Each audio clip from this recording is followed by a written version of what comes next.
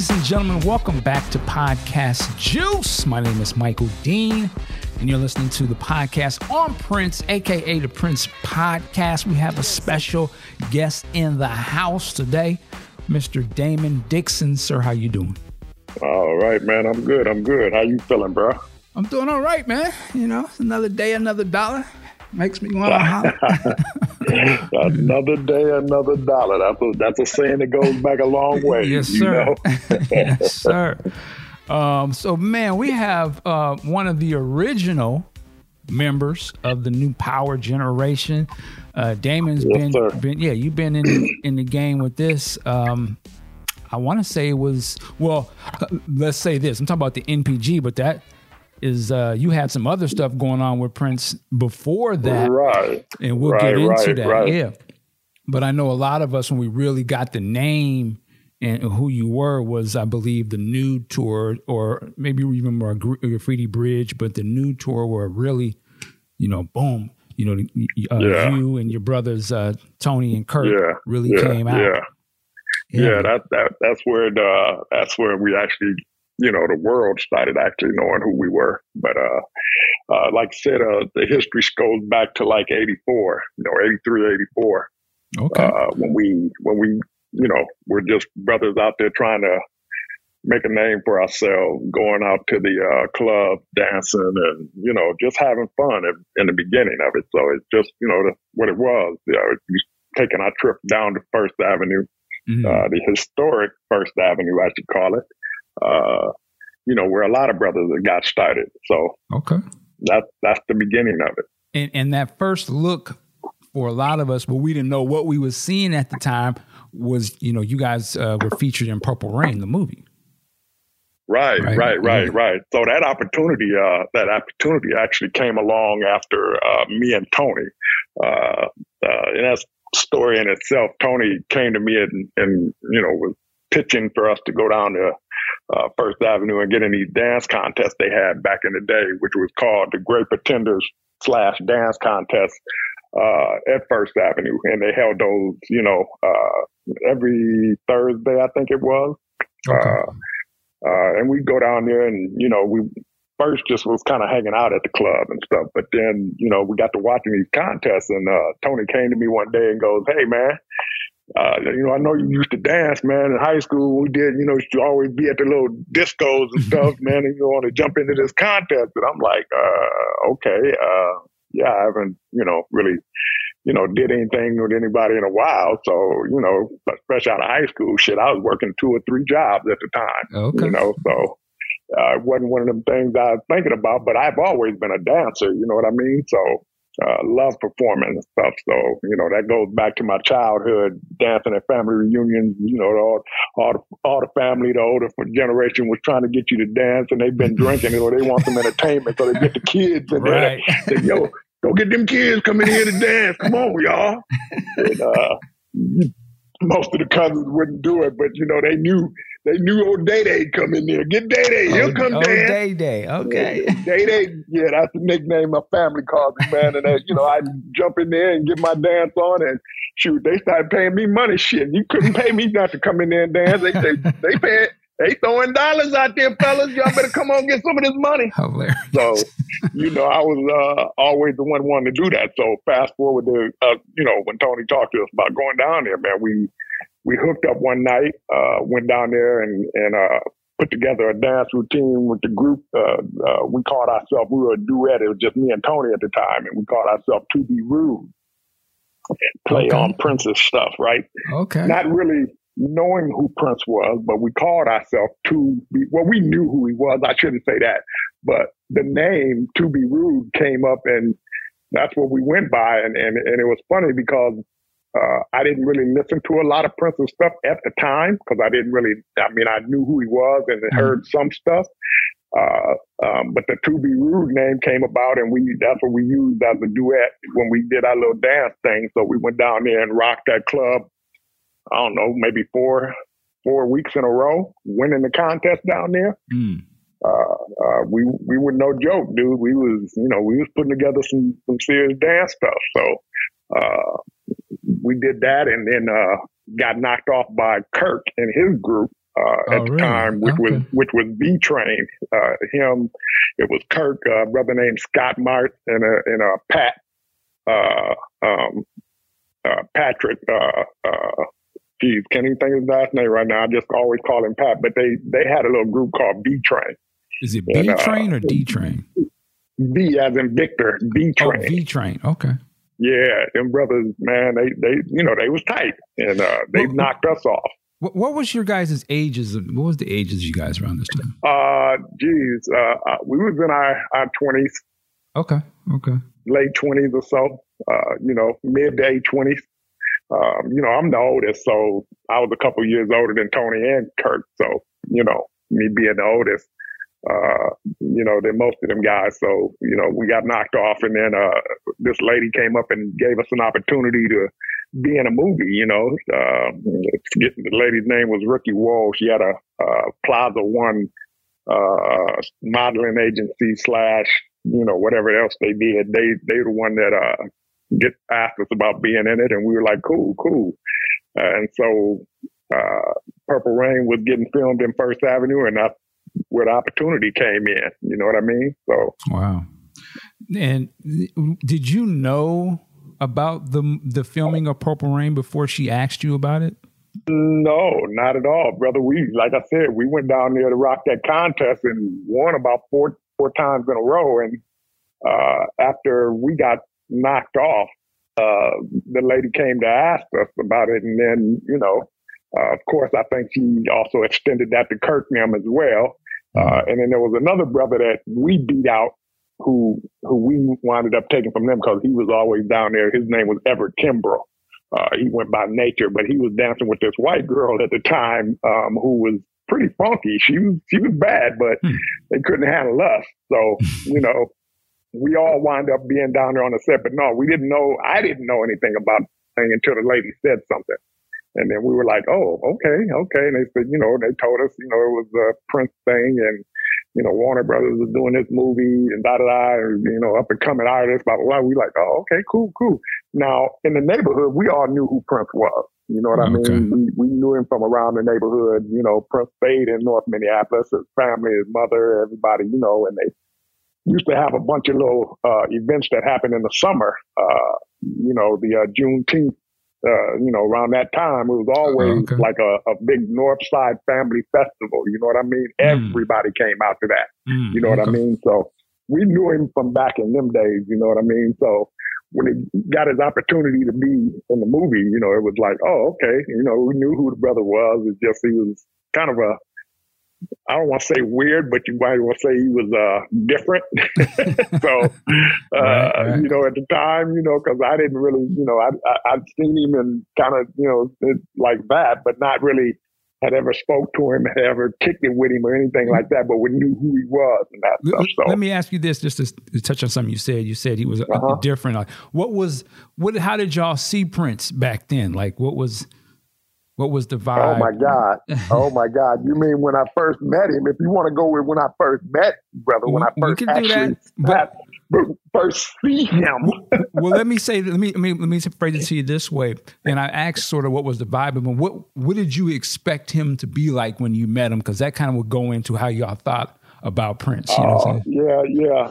Well, my first experience of this brother is watching him, actually, presently looking at him face to face for the first time. I was in high school and he happened to come through North, and he was, my understanding, coming there to get his transcript because he was going to transfer to another school or whatever.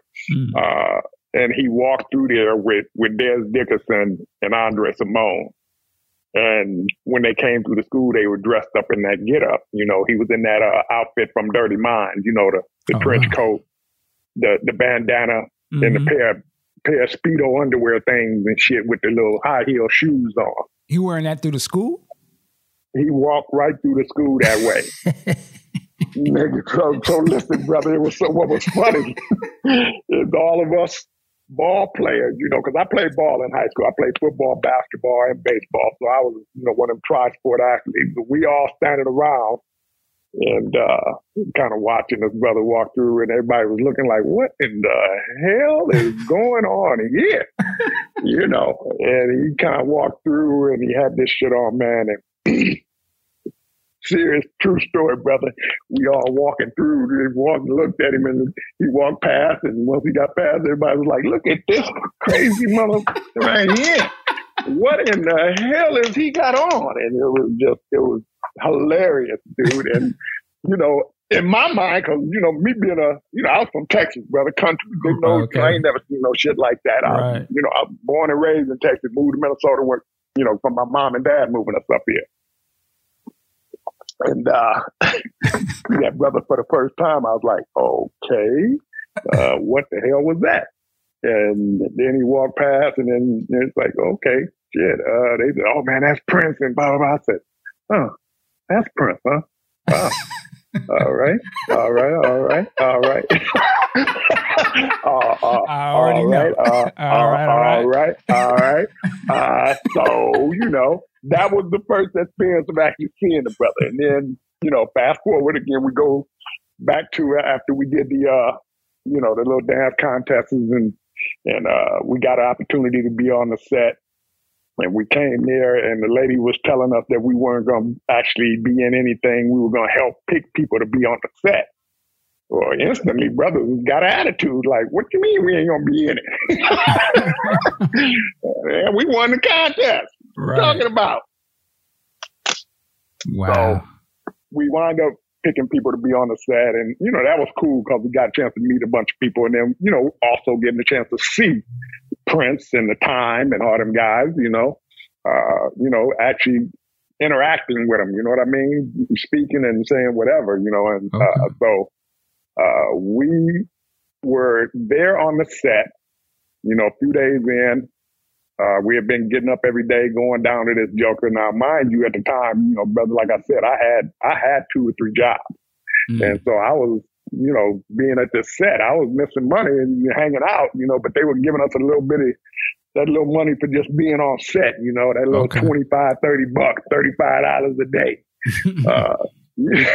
to hang out and be prepared. Right. And we were doing that, and on one of the downtime, man, we all was sitting around. And we were trying to find something to do, so we kind of ran to the bathroom and started, you know, dancing and clapping and stomping our feet. You know, that old fashioned back in the, you know, slavery days, a little hand clapping and stomping the feet and getting your groove on. Right. And brother walked in the door. Prince walked in the bathroom. Now we in the bathroom. There's a whole bunch of us in there, and even some girls in the men's bathroom. Oh Lord. And so we in there getting our groove on and stuff, right? And he stopped, he stared, and he just kind of stood there for a second. He watched, and then he left the bathroom stuff. And, you know, we kind of was doing our thing. You know, we saw him, but we was like, you know, oh, shit. So he leaves, and I quickly go outside, you know, to see where the brother went, you know, because I'm like, oh, shit, man, it's supposed to be a quiet time right now. You know, we in here making all this damn noise in the bathroom, and, you know, that shit was echoing through this damn club. And so I looked down the stairs, looked over this little rail, and I see him talking to this white guy who turns out to be his manager at the time, Alan Lee.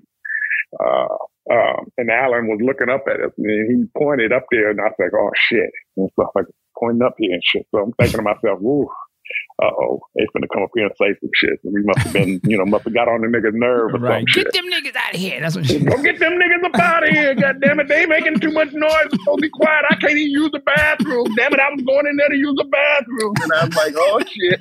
That was the first thing came to my mind, so... brother, here comes Alan Lee coming up the stairs, and he said, hey, you one of the guys that was dancing in the bathroom? I paused a second, looked around, like, yeah. And he's like, come here, let me talk to you. And I walked over there, and he's like, so the kid, you know, that's what they call him in the movie. The kid wants to know if you guys was available to do something for him. I'm like, do something like what? And he's like, well, he got some songs. Want y'all to, you know, put together a little dance routine and see what you got and stuff. And I was like, okay. He said you would know who all the guys were in there that was dancing with you. And I was like, yeah. I know who was in there. He said, well, give me a minute. I'm going to go get a cassette tape. And then I'll bring that back to you and you get them guys together and then y'all will, see what you guys have tomorrow morning. And I was like, cool. All right.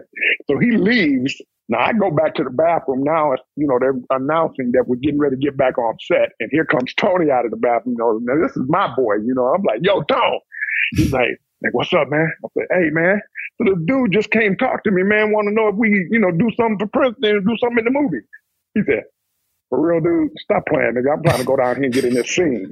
And I looked at him and I'm like, nigga, I'm telling you, the dude's trying to tell us we might be in our own scene. Nigga, what you talking about? He said, Tone was one of them niggas. He like, he looked at me, he said, yeah, all right, nigga. So when the nigga bring the tape, bring it, nigga, I'll be down here on this set. All right. I couldn't be mad at the brother because I knew he was like, nigga, I'm getting in a scene, nigga. I don't know what you're talking about. I was like, stop lying. Right. And so I was like, all right, dude. I said, well, I'll let you know. So he went down and sure enough, he was trying to get in a scene. Hell, I was too. I went down to this one scene where they was trying to, shooting this scene with Chick.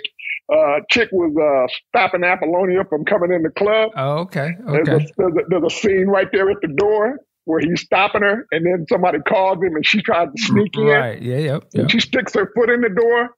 Well, I'm actually in that scene, but you don't really get to see me. Interesting. Okay. You kind of see a little side of me, and I'm talking to some girl at the door. But whatever. I didn't make that cut. Wow. But anyway, okay. Let me ask you. So I still got questions now. You just got my brain tripping. What did you think of? Because I'm a fan, right? So we just saw Apollonia and we saw her on the screen. Niggas was like, their mouth dropped. Wow. Right. In real life, when you saw her for the first time, was you like, damn, okay? Or was who? I mean, when you saw Apollonia, like, did she look as beautiful as she did? Is it seemed on that screen? Like when you were there in person when you saw her? What did you? Oh yeah. Trust me, ain't now one of them women that he was messing with was no mud duck. And when I say mud duck, you know what I mean. And they wasn't no mud ducks, nigga. None of them motherfuckers. Them girls look good. Yeah. I ain't gonna lie to you now. Don't let me steer you wrong. Right. Because they look good. But no, Apollonia was a beautiful, man. She was gorgeous. I mean,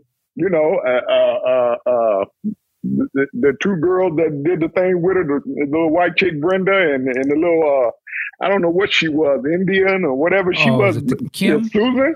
Oh, Susan, excuse me. Her name was Susan. Man, that little she was fine too, but Apollonia, she was a bad girl. Okay. So she was a bad girl. So you were sort of in that scene, right? As you said. So after that scene, we got through, they shooting whatever pipes to that, and then they went inside the club, shot some stuff, and then Alan came to us later that evening. It must have been about 11 or 12 or so, or whatever it was, and he brought the tape, and he's like, hey, so we're getting ready to cut shop tonight, and then once you guys, here's the tape, bring it, come back in the morning, and we'll see what you have. So I done got Tony, Kirk, me, Everett, and Scott, who was at the time the other person there. Pat, I don't know what happened with Pat. I don't know why he didn't join in, but we all went over to Tony's mother's house, her apartment, which is where we live, me and Tony. We were living in this place called the Cecil Newman. And we all went over there, to put together the routines. And there was like 7 songs on the cassette. And you remember what songs were on there? Computer Blue, The Time, The Bird. He just had a slew of different songs, but those are pretty much all the one. Computer Blue, The Time, The Bird, Jungle Love, all that stuff was on there. There was a few things. Well, just real quick, what happened with that cassette? Because I mean, you're getting the music before it even came out. I'm just curious. What our cassette we had. I mean, I can't remember. I think Tony still had it at the time. Okay. So I don't know what happened to it after that. I know we came back. No, I take that back. Well, it was, but when we came back, that's the cassette they used, for us to show them. Oh, okay. We went so when we got back the next morning, which was, we pulled an all-nighter to put together them 7 routines. So we stayed up from like 12 to, I want to say it was like 3 or 4 in the morning. And then brothers ran home to shower and get yourself together and come back and meet down there at the club.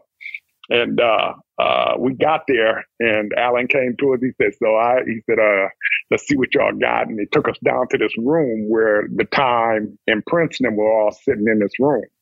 And so giving the tape. Oh, so let me go back to when we were doing when we were doing the, putting together the thing. We put the tape in, brother. The first song, the tape broke. Wow. And brothers were sitting there like, oh shit, man, somebody go get a pencil. Somebody go get a screwdriver. We're going to unscrew this joke and put it back together. And so, back then, because that tape, had a tendency to break. So we put the joker back together so it wouldn't play the very beginning of that song because we had to doctor that joker up. But we got it to work anyway. Wow. And brothers didn't panic. We just knew we had to fix that damn tape. We're gonna let this opportunity go by. This tape ain't stopping us. No, it ain't. Nigga, we gotta go in here and hand clap and stomp feet. We gonna make this work. But we fixed the tape, brother, and we went down, and then so when he got ready to play the tape, we like, hey, so the tape broke on us, man, so it ain't gonna play all the way at the beginning, so y'all want to start it there. So instead of starting it on the first song, whatever, they put it on Computer Blue. And that's the song that we jumped into. Okay. And when he played the joker, I think we did, man, let's say 30 seconds of that song. And then the brother said, that's good, and stopped the tape and told us we leave. Wow. We leave out of the room, and then we hear the door close, and we hear, a bunch of chuckling and laughing and shit going on. We're like, oh, man, them niggas laughing at us and shit, man. Them niggas laughing at us and shit, man. What the fuck? Wow. So, we get outside the room, and then Alan comes out. He says, what we're going to do is we're going to have you guys featured on a certain area. So you guys are going to be on this balcony. That's where you guys are going to be at for the rest of the movie. When things, when we're filming, it's cutting from the band to you guys and back to the crowd and that kind of stuff. You guys, and we were like, oh, cool. Yeah, okay. So, that's how we got the opportunity, and that's how that opportunity arrived for us. So, for the whole time we were down there, from that point on, we were all up on that balcony, except for a couple times he had us come down to the floor, and there was a scene where he fell out into the audience. We were the ones that caught him and put him back. Now, and then go ahead. And then we went back up to the, our little area where they had us at. So, we was running around there thinking we were celebrities at that point. They, they were ushering us back and forth to different areas and stuff. So, yeah, it was cool. When you guys filmed your scenes, were they actually filming the performances of the band at the same time? Or? Right. So whenever the band started kicking in, we would just be up there going the routine through whatever thing. So whatever they panned to when we were doing is what they caught. Okay. There was a time where, we did the whole routine for the shot, but I think they edited how they wanted it to. You know what I mean? Gotcha. Right. You remember like how many different takes they did with the band, like going through the song? My God. So Prince's stuff went by pretty smooth. I mean, when he filmed, he was, pretty much on point. The thing was back then was they were trying to get Morris to stay, do his lyrics right and do them, on time. And that was, from my recollection, when we was checking it out, he was messing up and he kept doing his over and over. Now, Morris did his a few times. It was a few times he had to go through it. So, we were still, just doing what we had to do or whatever. And it was just funny because, Prince is such a perfectionist that how he deal with stuff in here, it's his music. So of course he knows it. You know what I mean? So he ain't going to be doing too much to mess up. Could you tell at any point during your time that you guys were around that there was any sort of tension on the set between anybody? Between the Time and him? Yeah, like Morris and Prince and all those guys. Right. Yeah. No, not really. Not really. You couldn't really feel anything like that because, we were on outside looking in before I knew anything about, them having any kind of issues with one another and that kind of thing. And they were friends. They were childhood friends. So, you know, you got to look at that as what people were hearing and saying is they're like brothers. It's like family members. Y'all gonna have some, you know, I mean, I don't have no brothers, but if I did, then you better get out of line. Nigga, I'm telling you what you, I'm telling you, don't cross me, you know. But it was just the feeling of any animosity. No, I didn't see anything like that. Not at that time. Before the movie comes out, and after you guys did your parts in it, what was you guys' expectation? Did you think, we're going to be all through this movie at certain parts? Is this movie even going to be good? Man, of course. Dude, look, you do a movie, you're expecting to see yourself. And so, well, yeah, when the movie finally came out, after everything was done, we went and bought tickets. Me and Tony went and bought tickets and went down to this place called the Skyway Theater to see the movie and stuff. And when we saw the movie, it was like, that's it? Nigga, what all that damn dancing we were doing, nigga, that's all they showing us? Now, did y'all hype it up to your family and your friends and stuff? Like, we gonna be all through this? No, not really at all, man. Okay. I wasn't into that kind of stuff. But I mean, you know, our family knew because we were down there. So wasn't like they didn't know. So we didn't really, it wasn't really about trying to hype ourselves up and that stuff, because people already knew we danced a lot. People already knew, you know, what we were doing and stuff like that. So it was just one of them things, you know, we just kind of like rolled with the punches and stuff, so to speak, man. It was, movie came out, people started acknowledging us as them guys that danced in Purple Rain. And you know, after we saw the movie, we was all talking about it. We like, dang, dude, they cut us out a lot of stuff, you know? Good Lord. But, you know, the little stuff they did keep us in, we knew it was us. You know what I mean? And we did, you know, it's marked in history. We can't say we weren't. Right. You know what I mean? So, it's classic. You know, so it was one of them things. Now, afterwards, we kind of, you know, kept doing a bunch of stuff around the city, different stuff. And, of course, when Purple Rain came out and they were getting ready to do the premiere in Hollywood, he did ask us to come out and be a part of that. You know what I mean? Oh, okay. What was your experience with that? Oh man, it was crazy amazing, man. The opportunity to go out there and you know, be in Hollywood and then, you know, lip sync a song. I think we did Erotic City. He had us lip sync that. He had us called us out and said, hey, you know, I'm gonna have you guys out, you know, for the premiere, have you guys open up for me, blah, blah, blah. And we were like, oh, okay, okay. Wow. And we thinking, well, what the hell, we going to open up? What, we going to sing or some shit? And we just kind of trying to figure out, you know, what this nigga had in mind. But, you know, it was cool, man. Because he brought us out there to this warehouse where we, you know, where in fact, Paisley Park wasn't even done yet. That wasn't even in the picture. And so he brought us out there.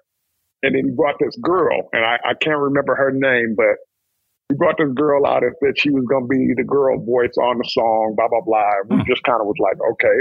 So we're rehearsing and doing the whole thing or whatever. And then, you know, in true Prince fashion, he made sure that we were going to be dressed right and all that stuff. So he dressed all of us, had us all in these different Prince outfits with the ruffled shirt, with the ruffled sleeves. The whole, you know. Yeah, I got no pictures of that. Let's see. That would be classic. You know what? I honestly have not seen any pictures of them outfits of us doing anything in that. That's a good question. I ain't never seen none of that. Okay. It's got to be on video somewhere too, I would imagine. It's got to be somewhere, but if it is, it's in some footage that ain't nobody highly seen. Right. You know. And I'm going to come back to you on some outfit conversation, but go ahead. Keep okay. But I'm sure you will. So we would, you know, we got the shot to go out there, and after we did all the rehearsing, whatever, we got out there, man, and it was like crazy with all these celebrities, man. I mean, you name it, they was there. Right. You name a celebrity and they was there. And we were just like, good Lord, this is amazing. You know, everybody from Eddie Murphy to Rockwell, Quincy, and all these people, man. There was so many people there for that thing. It was crazy. So we're getting ready to do the show, you know, getting ready to go down there and get our little thing on. And we lip syncing this song, Erotic City. And we go down there, get on stage, and we start doing the thing, and that music kick in, and you know, that Butterflies is like you're in front of all these major acts, and it's like, oh Lord, you know. And for me, I mean, coming from where I came from, man, being a country boy from Texas, and you know, as my junior high coach used to call me, tumbleweed from Texas. I'm like, this is, tumbleweed, brother. It was crazy. But I just, you know, to be in that atmosphere was crazy for me. It was like exciting, like, oh my God, dude, this has gotta be the, you know, the biggest thing ever in my life, you know? And, you know, we didn't do the show, man. And as soon as the music kicked in, all that adrenaline started flowing, and we started doing our thing. And then looked up, man, and here comes the girl on her pipe, and this girl walks out, dude. And now we're all dressed to the nine. You know what I mean? We got on the ruffle shirt, we got on the, you know, the dress shoes, we got on the, you know, the little French silk outfits, all that stuff. He had, it's some expensive stuff that he had us in. And here comes a girl out here in a panty and 2 strips of tape. Hold on. And 2 strips of tape across her chest. Wow. 2 strips of tape, nigga. Not no. I'm like looking like, what the hell? Oh, you know, we still got to be professional and do the song and act like we, you know, this is something normal for us. But, you know, when she walked out, niggas was like kind of, you know, like that stutter and keep moving. Don't mess up now, nigga, because here she is.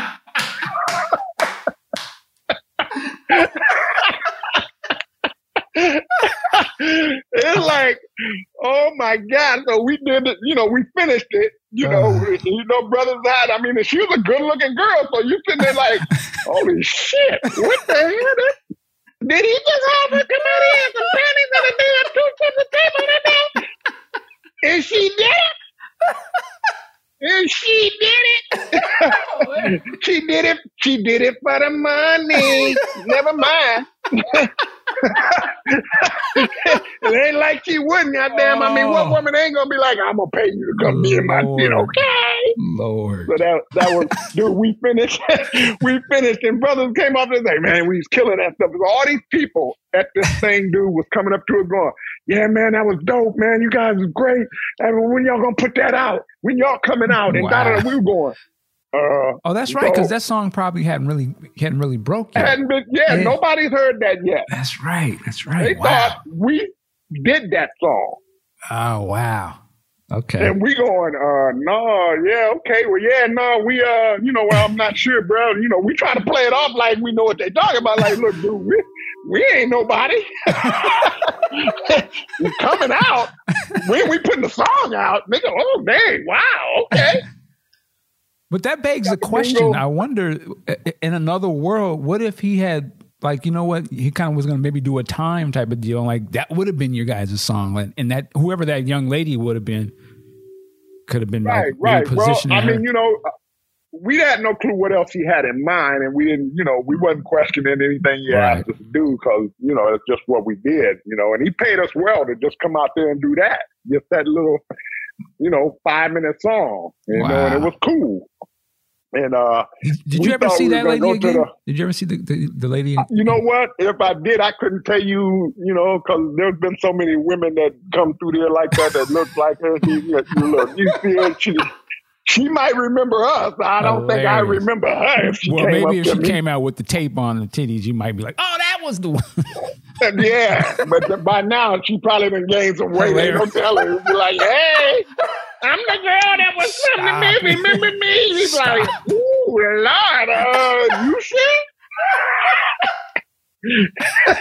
Be trying to remember like, yeah, I remember you. You wasn't that big though, was you? No, I'm just kidding. I'm just kidding. I always loved you, Damon. I always loved you. Look, I'll be like, you lying. You didn't love me. I know you didn't. Dude, I correct her in a heartbeat. Like, no, I don't think it was me, baby. But we was trying to get to the premiere of the movie, right? And then, brother, we went over to, it's like, yo, man, we gonna get to the movie. He gonna call us. We at the hotel thinking we gonna go see the movie, right? Mm-hmm. The brother said, yeah, so we're like, we can't get you guys into the movie. So you guys are just gonna have to wait this one out and stuff or whatever. And we were like, really, nigga? I mean, we still out here to see the movie with everybody else. And so, yeah, we didn't get a chance to go to the premiere of the movie, which is fine. He said we weren't trying to make a breakdance movie. Wait a minute, who said that? That's what Prince said. Hilarious. We weren't trying to make a breakdance movie. I'm sorry. Okay. All right. Well, cool, man. Whatever. I mean, thanks. Is that how we be talking? Did we talk like that with the listen? Look, I've been told I got a good impersonation of him whenever I talk sometimes, because he'll go, what are you guys thinking? What do you want to do? Are you okay with that? But yeah, nigga, we okay, because we got that heavy ass voice, the nigga, he always had a deep voice whenever he talked to you, so.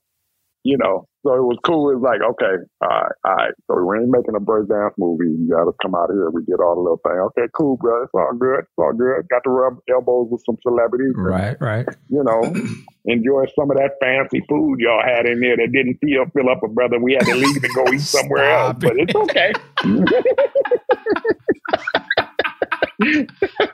Your hat was eating that old bull crap they had over there. Hilarious. Everybody was drunk. Everybody was drunk afterwards anyway. Wow. But it was cool, that part of it. And then when we got back to Minnesota, of course, everybody was like, knew we had went out there. It was like family was like, oh man, how was that? And blah, blah. And at the time, I was dating this girl she was just jealous of all get out, dude. And I got back home, she want to cuss me out. I know you was with some heifer out there. I was like, hey. And her brother had to step in and go, hey, that brother just went to Hollywood and got a chance to dance for Prince and do the thing. All you can think about is a damn heifer? Like, bro. And so her brothers were musicians. They've been playing around the city and they knew Prince. Okay. They had, played in bands against him and around him and all that stuff. So they were like, wanting to know how that feel, and I'm like, yo, dude, that was good. He said, man, you just been dancing and you got an opportunity to do what all us musicians would want to do. Right. I was like, yeah, it's cool, man. I mean, I'm not taking nothing from the musicians, but, we danced our ass off to get that opportunity. So, it was cool. And I sit down with her older brother, and he was a guitar player and a vocalist. And he was like, man, that's just, he said, that's incredible, dude. He said, man, I can't say nothing but, I'm, proud to know you just for being a part of that and the work you put in. And I was like, yeah, man. And, and it was just crazy, the whole thing after that. So after that, we were, took some time. We weren't getting calls for a lot of stuff. People started asking us to come to nightclubs and we'd host and, do little party things and get the crowd, So we were getting, we were still getting some play around the city and that kind of stuff. And then fast forward after Purple Rain came out, and through some of the other time, we were still doing little dance shows here and there and that stuff. So the band, the group that we all put together started splitting up. Me and Tony was doing our thing over here, and Kurt winded up getting with this dude, Everett, who was with us, and him and another guy by the name of what they called him, Bam. They had a little group. So we all were still doing stuff around the city. We'd run into each other here and there. And then I remember one night Prince called or had his people call her, and Tony hit me up. He said, I just got a call from them guys, man. They want to know if, we do, a video. And I said, oh, okay. And then he's like, yeah. He said, but Kirk's over there with Everett them, and I don't know, we want to bring the other two dudes in, or I said, well, whatever, because he said, well, he asked for, all five of us. Well, all five of us that went our separate ways, except for me and Tony. And so we called the guy Everett to see if he wanted to and was going to tell Kirk about it. And dude just flat out told us no. He's like, nah, man, we got our own thing, blah, blah, blah. And we like, really, dude? You don't even want to do it? And then, so we called Kirk and told Kirk about it. And Kirk was like, yeah. He said, man, yeah, I'll do it with y'all, whatever. And he's like, well, dude said y'all wouldn't. So fast forward, we just left it alone. Said, that's your deal over there with dude, man. But if you want to do it, it'll just be us three. And that's how the three of us became split level and doing the group thing that we did. Let me pause you right there for a quick second, because I want to go back, because I know you're about to go into the Madhouse. But I want for the listeners to have some context of, you guys had these dance groups, and a lot of time, I will admit I'm a little older now, so I'm not out here like I used to be. But back in the days, dancing was just as important of the culture. And all different cities had their different get downs. In New York, they had, it was known for breaking, but LA really was popping and locking. And different places had house music and different things. And so from y'all in Minneapolis, what was it like? And we're talking like in the 80s. So that's when really the dances was popping off. Yeah. Talk about the dance culture out there in your hometown when you guys come. Here in Minnesota, man, it was, we just kind of was, we had places that we had, like New York and like LA, you had your little places where you meet up with, go to a little club and everybody get together with their own little cliques and get your groove on. But we weren't considered, big on breakdance. We weren't considered big on pop or any of the other stuff. But, when we went to places, we kind of incorporated a little bit of breakdance, a little bit of pop, and some locking, which was, which was what the lockers used to do back in the day. And we didn't really consider ourselves one or the other. We didn't title ourselves as, we're breakdancers, or we're, we just pop, and we did everything. When we incorporated a dance routine, we add an element of different stuff so it wouldn't look like what everybody else looked like.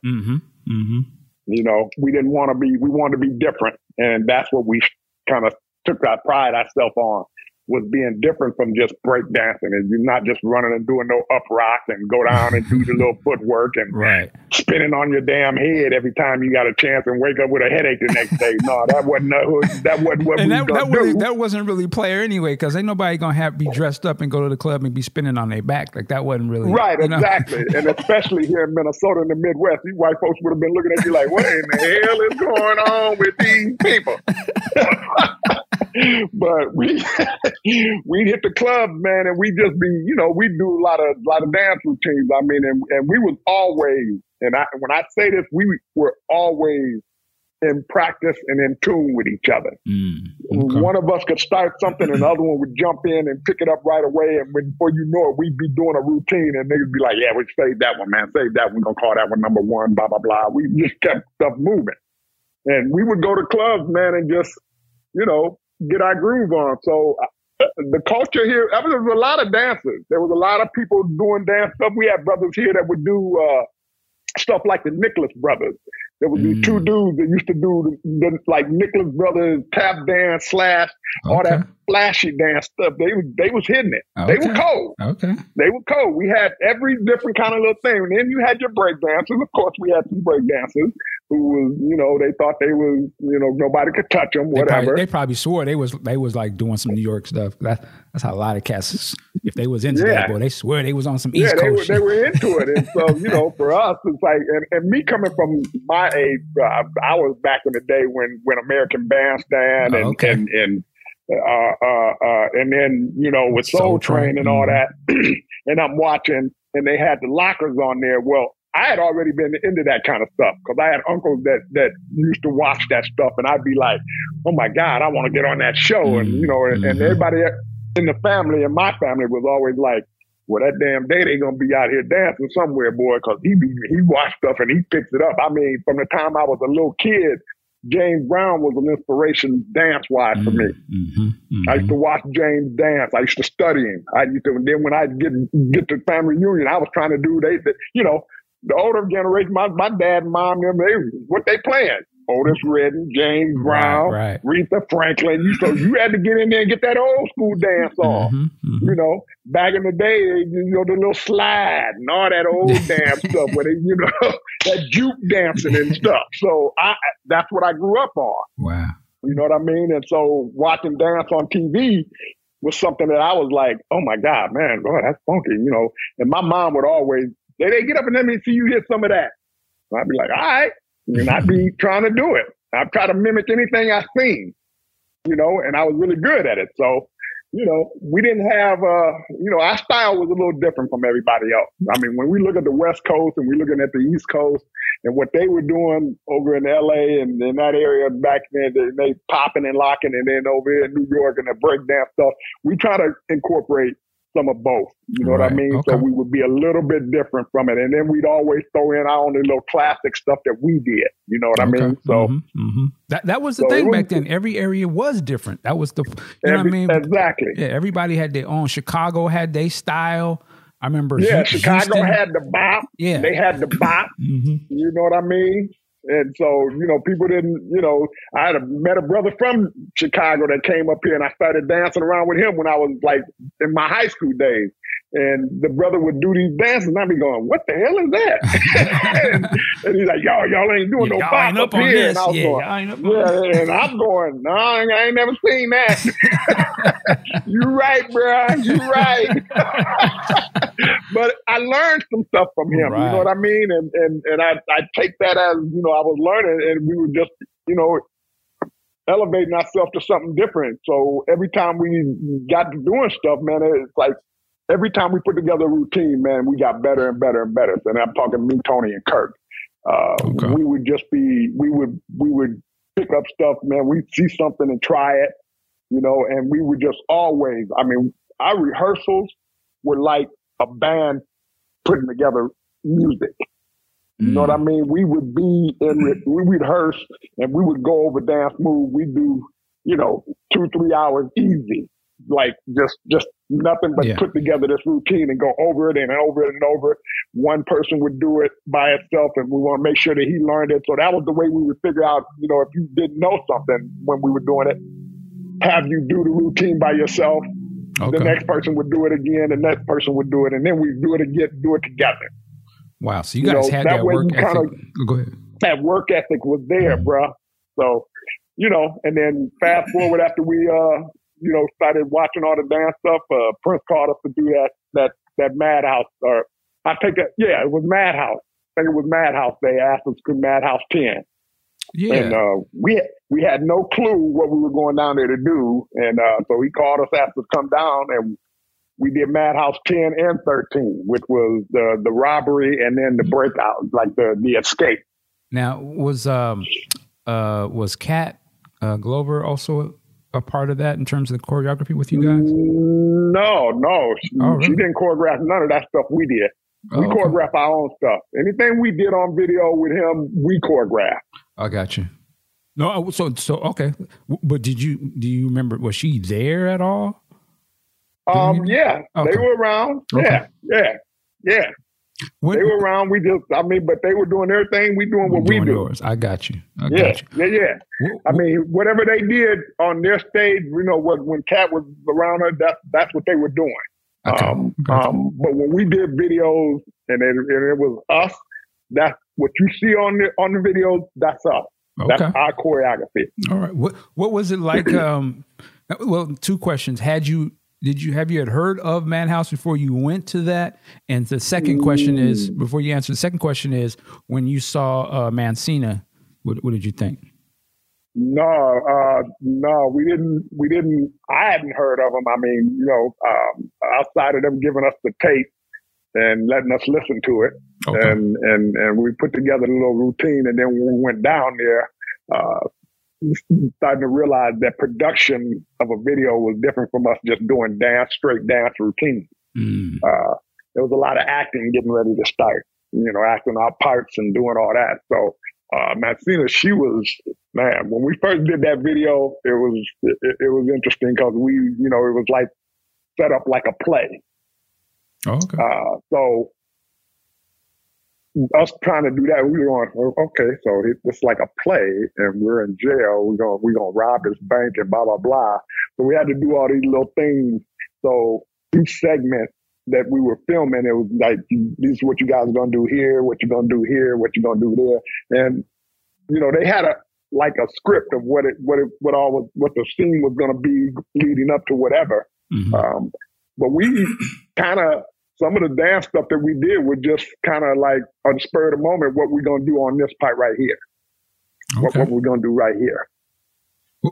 Did Prince direct that video? No, he was there and he was there and he'd say, when we get ready to do this, so what you guys are going to do right here. And that was just sort of the thing he did was, so what y'all going to do right here. It's like, okay, so this is the part y'all getting ready. We want to see the little dance choreography, what you got set up for that. And then we showed him what we had.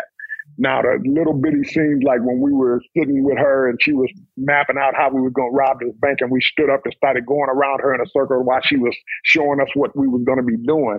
Little things like that were just kind of spur of the moment. Okay. Wow. So you guys, and did you do those two videos back to back, or was that like a separate time? No, the 10 was done one time, and then a few months later, we got, called to do 13, which was The Escape. Okay.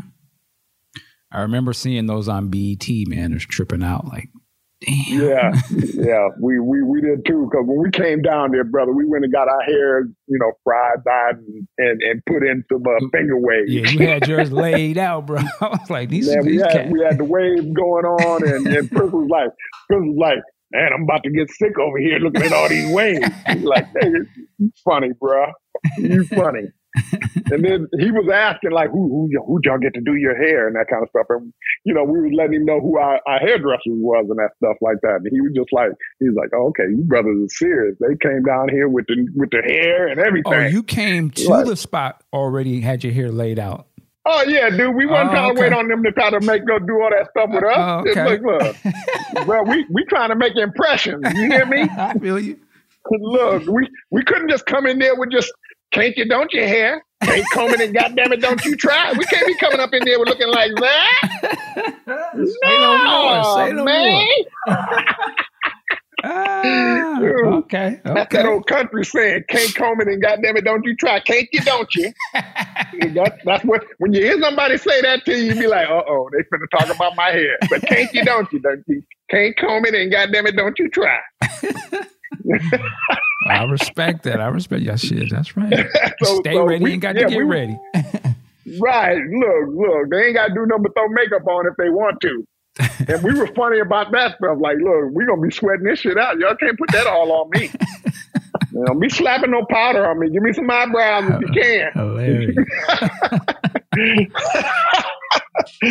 So man. We came prepared, and I think that's what one of the things he dug about us was that he know if he tell us we're gonna do something, whatever, we gonna come there ready.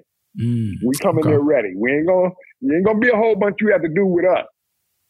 And was this filmed at Paisley Park at this time, or was that still before? No, both of those were filmed downtown at this theater. It was one of the theaters that were downtown there. There was 3 of them at the time, but this one was kind of vacant.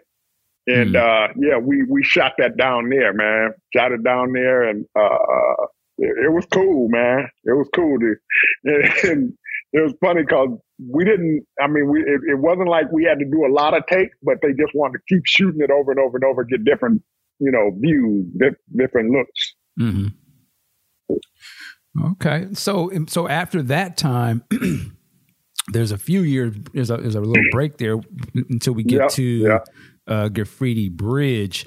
When did he reach out to you? Oh, I know I was going to ask you too. Did Kirk already know Prince from earlier on? Like I did. We saw him when Prince wound up going over to Central School. And that's, I think, where Kirk kind of seen him then, same as I did in high school when he was at North and come there to get his transcript. So that's where they kind of, crossed paths. Not that they knew each other. They just kind of crossed paths. Yeah. Okay. And I didn't ask, but how did you and Tony meet each other? Me and Tony met in high school. We went to North High, which is in, as they said, we're in the North Side. We went to North High. Me and Tony met. One day we were in the lunchroom and we were playing hot hands with a bunch of people. Hot hands. I ain't heard that. Yeah. So you know what it is, right? Yes, sir. You know what hot hands is. One brother got his hand turned up, the other one got his hand turned down, and you're trying to smack the daylights out of his hand, right? Until he give up, right? You want to hit him hard as you can until his hands be red. So I'm playing with my buddies, and he's over there with his boys, and they all came together talking about, hey, man, I bet my boy over here could beat you. And we like, what, nigga? No, dude, shoot. No, he ain't beating nothing here. And so, I was cocky about my hot hands. I was quick and, I was fast. You don't move your hands, Jack, I'll tear them jokers up. That's and terrible. So me and Tony wind up playing hot hands against each other. Hilarious. And we were outside in the wintertime, so that was, it's cold. Brothers trying to smack each other's hands, and neither one of us wanted to give up because our hands was hurting. I know some of the younger people listening to this like, what the heck? Remember, this is a time before cell phones and all that other stuff. We had to find stuff to do. Exactly. Tell them, brother, it was before cell phones. These were the times when it said, have your butt in the house for them street lights come on and you're going to get a whooping. So hot hands and all them other little games you play, dude. We didn't have all that stuff, I mean, hide and go seed, we play out there. Hide and go get it, which is a whole other game. But anyway, go ahead. Yeah, I had that when I went back home to Texas. the ones up north didn't know nothing about that. They didn't know nothing about that. I wasn't gonna throw that one out there, but since you did, right. Look, y'all know Michael got some stories to tell too. So don't y'all. I'm the one asking the questions today. He asking the questions, but he got some stories. We might have to change this interview in a little bit. I'm gonna ask some questions next. So, Michael, how was it when you played hide and go get it? No. I plead the fifth, man. I was a church boy. I don't know what you're talking about. That's actually the worst. And for y'all that don't know, church folks have fun too. Yeah, I said that might be worse. Actually. Anyway, so yeah, we played hot hands, brother, and I mean, neither one of us wanted to quit, and it was freezing outside, dude. But we were smacking each other's hand, and it was like, all right, man, we just gonna call it truth, man. We like, all right, cool, and that's how me and Tony met. And we started being cool with each other after that, and then I wound up moving down to the what we called, the what you want to call them, the bricks. We called them the bricks back then, but it was the ghetto. It was the that's where everybody lived. They didn't have no money, and you living in the middle of it. But we wound up meeting again. It's like a little time that went by. We graduated from high school. Tony went in the military. Okay. And I didn't, I hadn't thought nothing about it until I saw him again, and I was like, oh, and so we started kicking it. I'm playing ball over at this thing, and I see him come in, and I was like, dude, I said, man, like, Tom, where you been? He done been in the military and everything, and I'm like, oh, wow, dude, damn. So now, we in our, 20s, mid-20s or whatever, I'm going, wow, dude, and, found out he had been in the military, and he had got out, and, so that's when, after he had got out and we were living down in the Sixth Room, and that's when we got, he came to me and talked to me about going down to First Avenue and we're going to do the little dance thing. So that's how, so our history go back to high school, you know what I mean? To them hot hands. I hear that. And hot hands, bruh. And hot hands. And playing ball with each other. I mean, we played ball over at the local community center all the time too. So, What was the vibe at First Avenue back then? Because I hear some conflicting things. I mean, so you said y'all was gonna go down there. Was black people going to First Avenue at this time? Was that the spot, or were there other clubs? That was the spot. That was pretty much the spot for everybody going down there. I mean, you know, most of the black folks here in Minnesota, they had a place called the Riverview that everybody went to. Oh, okay. Which was predominantly black owned and black people. That was the spot over in North Minneapolis. But First Avenue was downtown, and it was kind of a multicultural club. Gotcha. You know, everybody come down there. I don't care what color you were in First Avenue. What kind of music would they be playing? Oh, I mean, there were certain nights. I mean, they had certain nights they would play, you know, like the R&B stuff and, you know, all that kind of stuff. And then there was a night they played all the techno, you know, that crazy stuff where they had people running on there, running into each other, head banging and craziness. And, you know, them the nights I was trying to stay away from it because I was like, I know you run into me and you might catch a forearm. You're going to catch one of them WWE forearms, bruh. You're going to catch one of them in a minute if you run into me. Doing slam dancing and all that? No, I'll slam dance you all right. Scoop your ass up and have you slam you like a body slam, like a wrestler. And poof, is we supposed to be doing that? How'd you like that one? Jump up here and do it again. Clotheslining motherfuckers in the motherfucker. Slam dance could have been me because I'd have been clotheslining people and spearing, suplex. It'd have been on and popping. They'd have been like, wait a minute, this ain't how we do it. Yeah, it is. You ran up on me first. Like, he's good. He's so passionate I like about this now. Yeah, I should have been down here a long time ago if we could just fight people and not get in trouble. Oh, man. All right. But the vibe was this kind of culture. It was like multicultural type thing down there, man. Everybody had fun. People doing their thing. You know, it was just cool. Like I said, they had a Great Pretenders night. And that's when you could go down there and be anybody you wanted to, you know, lip sync the song. It was like a lip sync thing.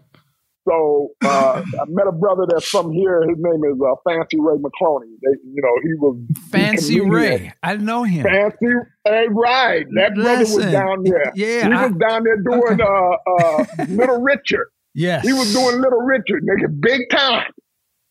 Fancy. Let me say this, and shout out to Fancy Ray.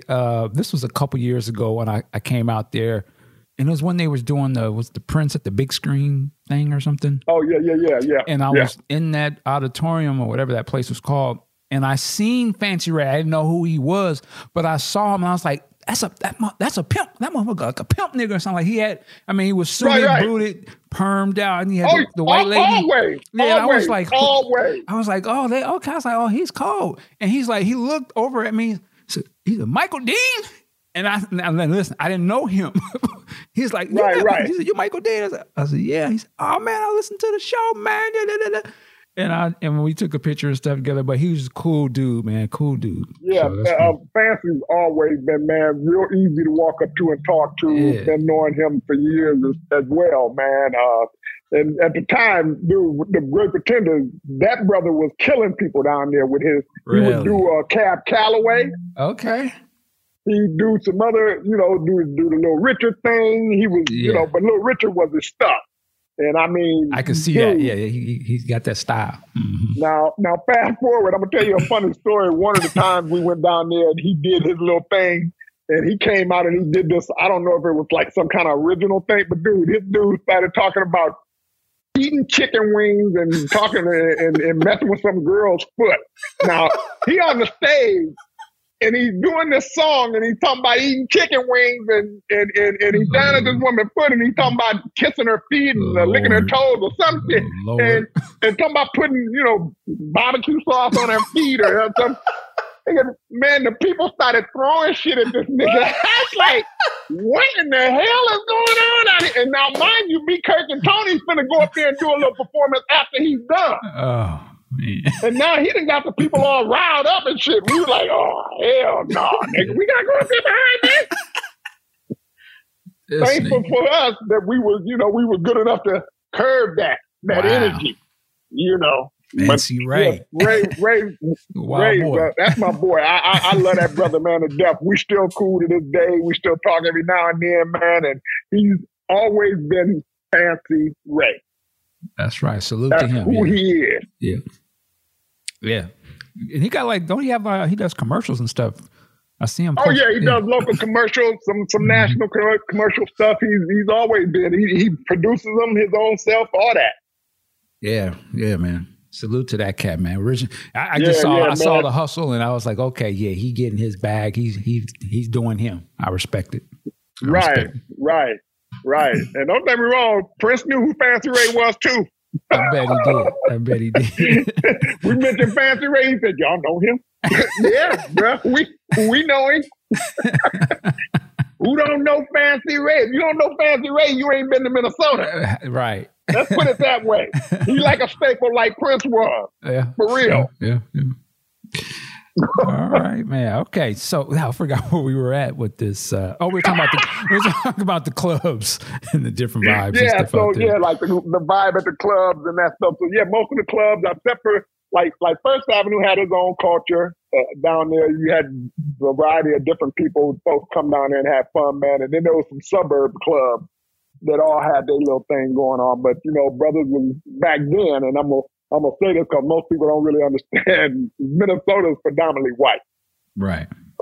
The percentage of blacks here is very small, but it seems like when you come here and you go to like North Minneapolis, you go downtown and you go to something there, you see a lot of blacks. So you be like, and most people come here and be like, damn, I didn't know there was that many black people here. That's how I did. That's how I saw it. Yeah. And it, but downtown is right off North Minneapolis and off South Minneapolis and in the little areas.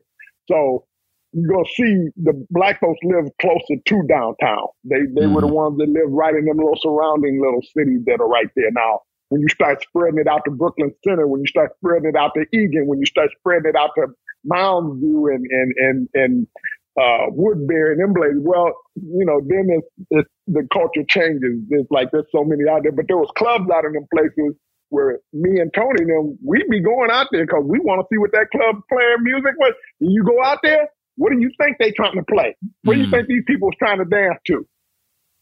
All the R&B stuff, all the hip hop, anything. Okay. And we was out there getting our groove on. Now, mind you, there was some nights we go to some of these clubs and you had them white dudes that looking at you like, what the hell is y'all doing out here? It's like, yeah, man, we out here. First of all, we out here to get our groove on. Secondly, your women like it because they want to dance. Since y'all got an attitude, y'all want to stand over there and drink beer. They want to dance. Just being real. I'm just being honest. It was at the door. Wrong night, boy. Right. It wasn't so much like down south, but up this way, it's a hidden agenda when it comes to the racism thing. I know exactly what you mean. So, yeah. So, it was different when we went to clubs. I mean, we didn't get bothered. We didn't, we wasn't nobody testing us because we weren't no little bitty brothers now, trust me. We both, me and Tony both stand at 6'3", and we ain't no little fellas. If you decide you want to come at it, you better make sure you come with an army. As Prince used to say, you better bring an army if you want to mess with me. Because I'm an army within myself. Hilarious. Now you just reminded. Let me jump to something real quick, and we're going to go back into our story. But you just mentioned the army. There is a rehearsal footage from the new tour that's out there circulating on video. Excuse me. And it's toward the end of the rehearsal. It's like a couple hours, whatever. And it's hard to hear, but it looks like Prince and Miko, and shout out to Miko, look like they started to have some words. I don't know if you remember, this is many years ago, obviously, but it looked like they was getting into it to the point where it looks like Miko walks off and Prince is like, and again, I'm a fan, so you don't normally see this side of Prince, but it looked like Prince was like barking on him, like ready to get it popping, like, nah, nigga, or something like that. Do you remember anything like that happening? Well, I don't know what footage it is that anybody I can remember a rehearsal where Prince and Miko had got into it. And it was, kind of petty, the way it came off. Miko was a little late for rehearsal. Prince was notorious for wanting you to be there on time, be set and ready when I walk in the room, type stuff. So, most of the time everybody knew, what time rehearsal was. You're going to be there, you be there and get your thing going or whatever. And so this particular rehearsal, Miko was a little late, so he was coming in and everybody's up there and he starts to plug in and trying to get his stuff tuned or whatever. And Prince calls for the song to start. And so they start the song playing, whatever. And then Miko wasn't, set yet. And Prince looked over and it's supposed to be your part. And he said, man, you see me, plugging in, you see me getting in. He said, well, if you'd have been here, we'd have been, so it was like everybody just kind of okay, all right, whatever. And then he says, all right, we're going to start again. And then he starts the thing again. And sure enough, Miko wasn't quite set yet. And he said something to him again. And Miko was like, damn, man, you see I'm trying to get this in. He said, well, you should get in. And then words started flying. And it was like, okay, what the hell's going on now? What's going on here? And they started yapping back and forth at each other. And, it led from one thing to another and words, nigga, I quit this. Like, oh, no, you won't quit, nigga. I fire you. Blah, blah. And then it's like, nigga, well, you ain't gonna do shit. And then, before you knew it, your brother was talking about going outside and want to fight. Yeah. And we was like, what the hell's going on now? So, and you see Miko, put his stuff down, come on, nigga, I ain't scared of you. And Prince like, I ain't scared of you either. And next thing you know, they get ready leaving. And what's funny to me is because the brother shimmied out of his jacket. Stop. And we was coming, we leaving, we see him leaving to go outside, and Prince, when they get ready to get to the door, he shimmied out that coat. Man, I ain't getting it. I was like, oh shit, these niggas, they getting ready to have it.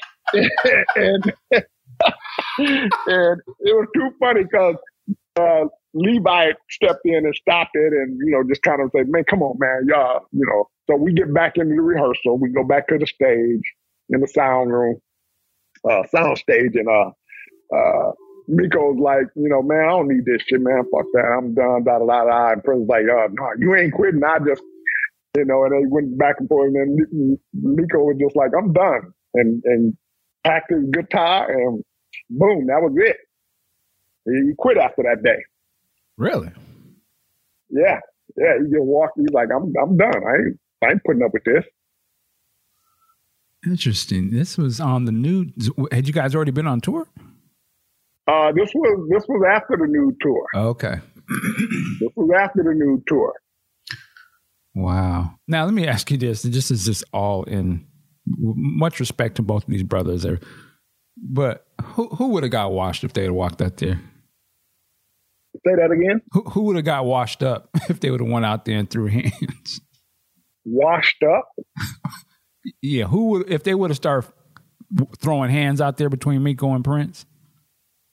Yeah. What would have been the outcome of that? Honestly, Prince was a little wiry, and I probably think he'd be a little quick, but I think Miko would have handed him his ass. I think Miko would have been like, no, nigga, but until the bodyguards jumped in and, start helping. I'm kicking his ass. They kick me now. Motherfucker hit me. Hilarious. I mean, Prince is, I know Miko was, could handle his business if it came down to that kind of stuff. But I'd never know Prince to be a fighter until that night, that day. And when I, they were all that shit they were talking, I was going, oh shit. He said, I'll kick your ass. Nigga, I'm talking about kicking each other's ass. So I don't know. I can't really call it, but I think, if I'm looking at it, Miko was like 6'1". Oh, man. 6 foot. And from Oakland, too? 5'11", 6 foot. And from Oakland? Yeah, come on, man. Listen, I know Prince was up here, and I know he had to fight his battles when he was young, and, he had to always, protect himself, but them niggas in Oakland ain't no joke. They sort of like us niggas from down Texas. We ain't no joke. Look, we handle business, and when we do things, we do it big. All right. Well, let's get off of that because I know some of these fans. How dare you talk about it like that? We just having fun. Stop. Here, let me help you. Let me help you out real quick. Y'all just relax. It's okay. They never fought. It was just words, and they ended it on a peaceful note. Okay. There you go. Straight from Damon. There you go. They were still friends even after Miko left. How about that? And that's how you're supposed to be. And that's family. That's like that, like you have a brother who you got a biological brother and y'all get into a little scrap. Y'all still gonna go home and eat dinner together. Mm-hmm, mm-hmm. So calm down. Anybody got an attitude about that, they need to relax. Relax. Don't do it. Yeah. Oh man. Okay. So the new tour or Graffiti Bridge, actually, that's where I wanted to go. So what was it like when you got that, you guys got that call and I guess to be invited into this new band situation? Yeah, well, we just before that, me, Tony, and Kirk had got snubbed going on tour a couple times. The last time being the one where he took Wally and Brooke and Jerome out with him. Oh, the parade? Yeah. Oh, you guys went on that? No, we didn't get a chance to. He brought them guys out. So interesting. Okay. Fast forward, they were rehearsing to go out on the road and anything, and he had us do this song called Glam Slam. Mm-hmm. And we came out there to do, and this is, Paisley Piker's up and running at that point. That's right. That's right. So we went out there to do the Glam Slam video. That's now right. Thinking, brothers were getting ready to, he asked us to come out there and do this video, and while the band's playing, and we finna get ready to go on the road. Dude, we did that video, that shit hit, Friday night videos and all that, and we were like, woo, we did it again, bro. We done hit the screen again. And then, we getting ready to go on a tour, because, brothers, y'all want to go on tour? Yeah, let me go back to say that how you did. You guys ready to go on tour? Yeah. Like, psych. Wow. Did he just say psych? Right. So we were like, oh, wow, dang. So we looked up a few months later, they going out on the road, we're seeing videos and we're going, and brother, we went down and to this place called Nankins, and me, Tony, and Kirk went in there and had a little food and got us this thing called Wonder Punch, which had about 30 damn liquors in it and shit, one big ass punch bowl thing. And we had a couple of those joints, dude, and you didn't take us this time either, man. The hell wrong with him? Man, we put all this work in. And so after that day, dude, we started talking about what can we do to make, put ourselves out there a little more, because the dance thing was kind of dying down. Wasn't getting as many shows as we could dance-wise and that. So we started talking about music, started talking about putting together a band. And, Kirk's a drummer by trade. Okay. Mm-hmm. And Tony played a little guitar or whatever and stuff. And, and at that time, Tony was into kind of writing lyrics before we even got into Prince and stuff. So we all started putting together a band, and the band, we went from a dance group, which was called Split Level, and we put together this band and became the MPLS band, which was the name of the band was Multi-Talented Players Laying Sound. So we took the first letter off of each one of those and called it MPLS. Nice. Okay. And so we put together this band and got some local musicians who were some of the top stuff around the city and put together shows, started, practicing and saying, hey, we're going to put this band, we're going to try to hit this college circuit, and whatever club will let us come in and put a little something on, whatever, and that's what we did up until he called and asked us, to come down there and wanted us to be a part of Graffiti Bridge. Now, I think the thing that sold him, we did a show after we had did all these other shows, we did a Christmas party for KMOJ radio station. And he came down to see that show. And when we did that show, we came out as hard as we could because, you know, we didn't know he was going to come, but we were just wanting to, you know, put it on video and make sure that we, you know, did. And we did that show. And then that night, dude, he saw it and he was just kind of like, oh, y'all didn't tell me you guys play music and sing and dance, all that other stuff you doing. Like, dude, you never asked. You just told us to, you know, you want us to come dance. So we come dance. You paying us handsomely, you know, played us cool to come dance, and we don't do that. So after we saw it, it was like, y'all need to come out to Paisley and blah, blah, blah. So we did that and got a chance to go out there. And then we were rehearsing one night over at Kurt's mother's house over south. And we were rehearsing one night. I can remember us being in there, putting together a show, trying to, and then Kirk came in and he's like all excited, talking about, yeah, man, I just got a call and, you know, they want me to come be a DJ for Prince. And we were like, what? What, nigga? What you just say? And he like, yeah, man, they want me. We like, okay, this brother ain't no DJ. He a drummer. You know, and a dancer. So we like, okay, what the hell's going on? So, you know, they wound up inviting us all out. Thanks to Levi. Levi was, you know, kind of pitching and saying, man, you can't just have one without the other one, man. Them brothers been doing this too long, whatever. And we go out there and we're sitting around and, you know, Kirk's up there, you know, doing the DJ thing and, you know, well, pretending to be. And we just kind of sitting there and I'm going, what the hell are we doing just sitting around? I mean, you know, they playing music and we still sitting. Ain't nobody said much of nothing. And, you know, fast forward the next night, I decided I'm not coming out there to sit like that, dude. I got 2 other jobs I got to be out here doing shit. I ain't And so the next night, Tony called me after he went out there the next time, and he's like, hey, man, he said, why didn't you come out? I'm like, dude, I'm not coming out there just to sit around. I got 2 fucking jobs, dude. I got 2 jobs and a baby mama over here that I live with. Yeah, I need to take care of some things. Right. And he said, man, well, they were asking and whatever. And then Craig Rice called me, who was managing at the time, and asked me to come out there. He said, yeah, man, the other 2 guys are here. Why didn't you come out? Blah, blah, blah. I'm like, dude, I got 2 jobs. Unless this shit is, you know, for real, I can't be just sitting around, man. I got to make money. And he like, yeah, so he had me come out there. I wound up signing a contract, and then that's when we got into the band. It was like 89 or so. Wow.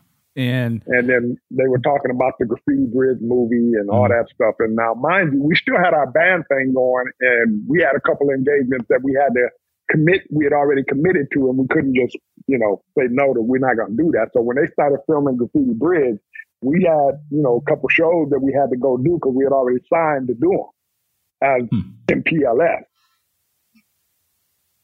Wow. What was it like being in that movie or being around that set? Was it different than what you remember from the Purple Rain days? Oh, yeah. Because that was, we were actually part of his band. We were, what he was calling us in the movie was the New Power Generation. And that's when we became a part of his band. So the atmosphere was different. We were, you know, you was treated like you were, you know, the talent and not just, you know, some extras. And extras. You know what I mean? So it was cool. I being the first time ever being in something on that scale again and knowing that feeling, it was cool, man. I can't complain. There was nothing like being a part of that, you know, and having all these people, you know, talking to you, telling you this is what you're going to do, this is what's happening here, this and that, and just that adrenaline rush, knowing that you were doing something that was, you know, great. You know, it was fun. I mean, I've never traded for the world, dude. It was incredible, you know.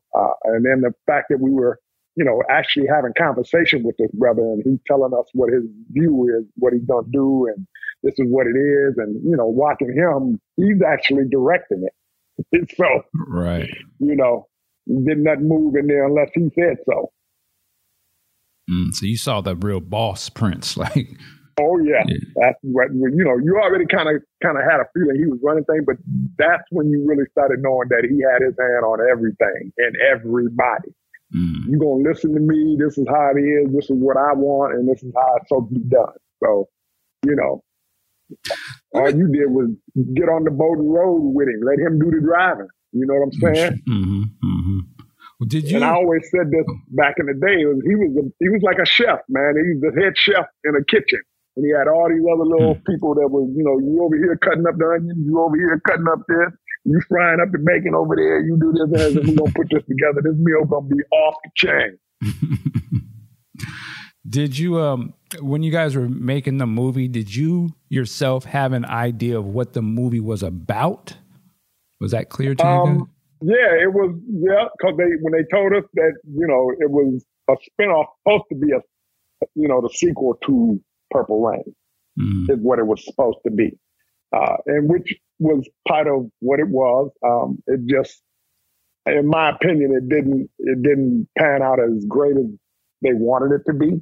But it still was a spinoff of that whole scenario, the Purple Rain thing. The only thing Morris was more business-like. He was, you know, out to buy up all the clubs so that nobody else could be performing but them. And Prince had his own club and was like, nope, I'm not letting you do that. So it was sort of a spinoff of that Purple Rain, the rivalry, the bands against each other type thing. Right. So, yeah, so we did know what it was about and stuff, you know. So but it was cool. Like I said, there was a lot of scenes that got cut out too from certain things. I know there was one scene where we was battling against the time out in the middle of the street sort of thing, and this one particular time they had us, you know, face off against them, and they were playing his music and saying stuff. And Prince thought it would be really funny if we all were standing there and we doing like the old Western days. They on their end, we on our end, we looking at each other, standing down there and throwing cat fight, you know, throwing, you know, your mama jokes at each other type stuff. Wow. Okay. And in that, once they said some stuff and got funny, we had some duplicates of their hats, the ones that wore hats in the band, you know, Jesse and Jelly Bean and somebody else had Monty Moore. They all had hats on, right? Okay. So they thought it would be funny if we passed some duplicates and we threw them down on the ground and stomped on their hat. Well, that kind of triggered some real attitudes because niggas thought they was really their hats. And they was like, hey! Niggas stepping on my shit, I'm glad you kick you out. You're like, oh, it's his idea, nigga. It's his idea. Just acting. No, it's just acting. It's just acting. So wow, they was taking it for real a little bit, huh? Well, you done took their personal hats, bruh. Oh, okay. So, yeah, but it really wasn't their hats. But it was funny because that little scene got cut up out of there, so nobody ever really got to see that. But it was hilarious, the expression on them brothers' face. Wow, I wish I could see that. I wish we could have seen that too. That would have been funny. Wow. Well, when the movie came out, were you guys already on the new tour? Because I can't remember the time of that. No, the new tour came up after that. Okay. I thought he was like editing. I thought he was editing some of the movie while he was on the road or something like that. While we was out on the road. Yeah. Okay. Yeah. Was there a big premiere that you guys went to for this movie? For Grease, I don't recall going to the premiere of it. I can't remember if we went to a premiere at all. Okay, I remember Prince. Because I think we were all out on the road. Okay. And there was some kind of premiere. I remember showing. It was on MTV or something. I remember them. It wasn't a whole program, but I remember them seeing a news clip, and Prince had like all white on or something. Right. But I don't know if the whole band wasn't at that situation. Yeah, I don't recall going to anything like that. But I know he had a private little screening of where we could see it. Okay. You know? What'd you guys think of it when you watched it the first time? My honest opinion, when I saw it, I was like, all the music stuff was cool, but I was like, the whole, what if the story was like, Really? Okay. Whatever. It really wasn't, to me, it wasn't that great of an idea. But, hey, I'm just there doing what I'm told to do. I'm just here so I don't get fired. What did my man say? Some of the stuff was like, okay, yeah, all right. Interesting. All right. Well, what came out of that, though, was a hell of a tour, man. Like the new tour was, that was fire, man. I'm telling you, the new tour was what we called it was a stripped down show. It wasn't fancy, wasn't a whole lot of light thing like that. It was more, performance and what you saw on stage, the energy we brought. That new tour was raw, like raw. Mm. What was that like going to those rehearsals? And that was your first time? Was that your first time with the, big, that was the first time. Yeah, first tour, first time full rehearsal. Dude, we rehearsed all day, man, from 1 to 7 or 8 in the evening. And then even after that, there was time people would be coming to the studio. He'd call you for studio stuff here and there, stuff, dude. So you were kind of like around the clock, always busy. Always busy. And that was our first, me, Tony, and Kirk's first tour to get out on, and go out on the road with. So it was interesting and it was exciting. Everything was new.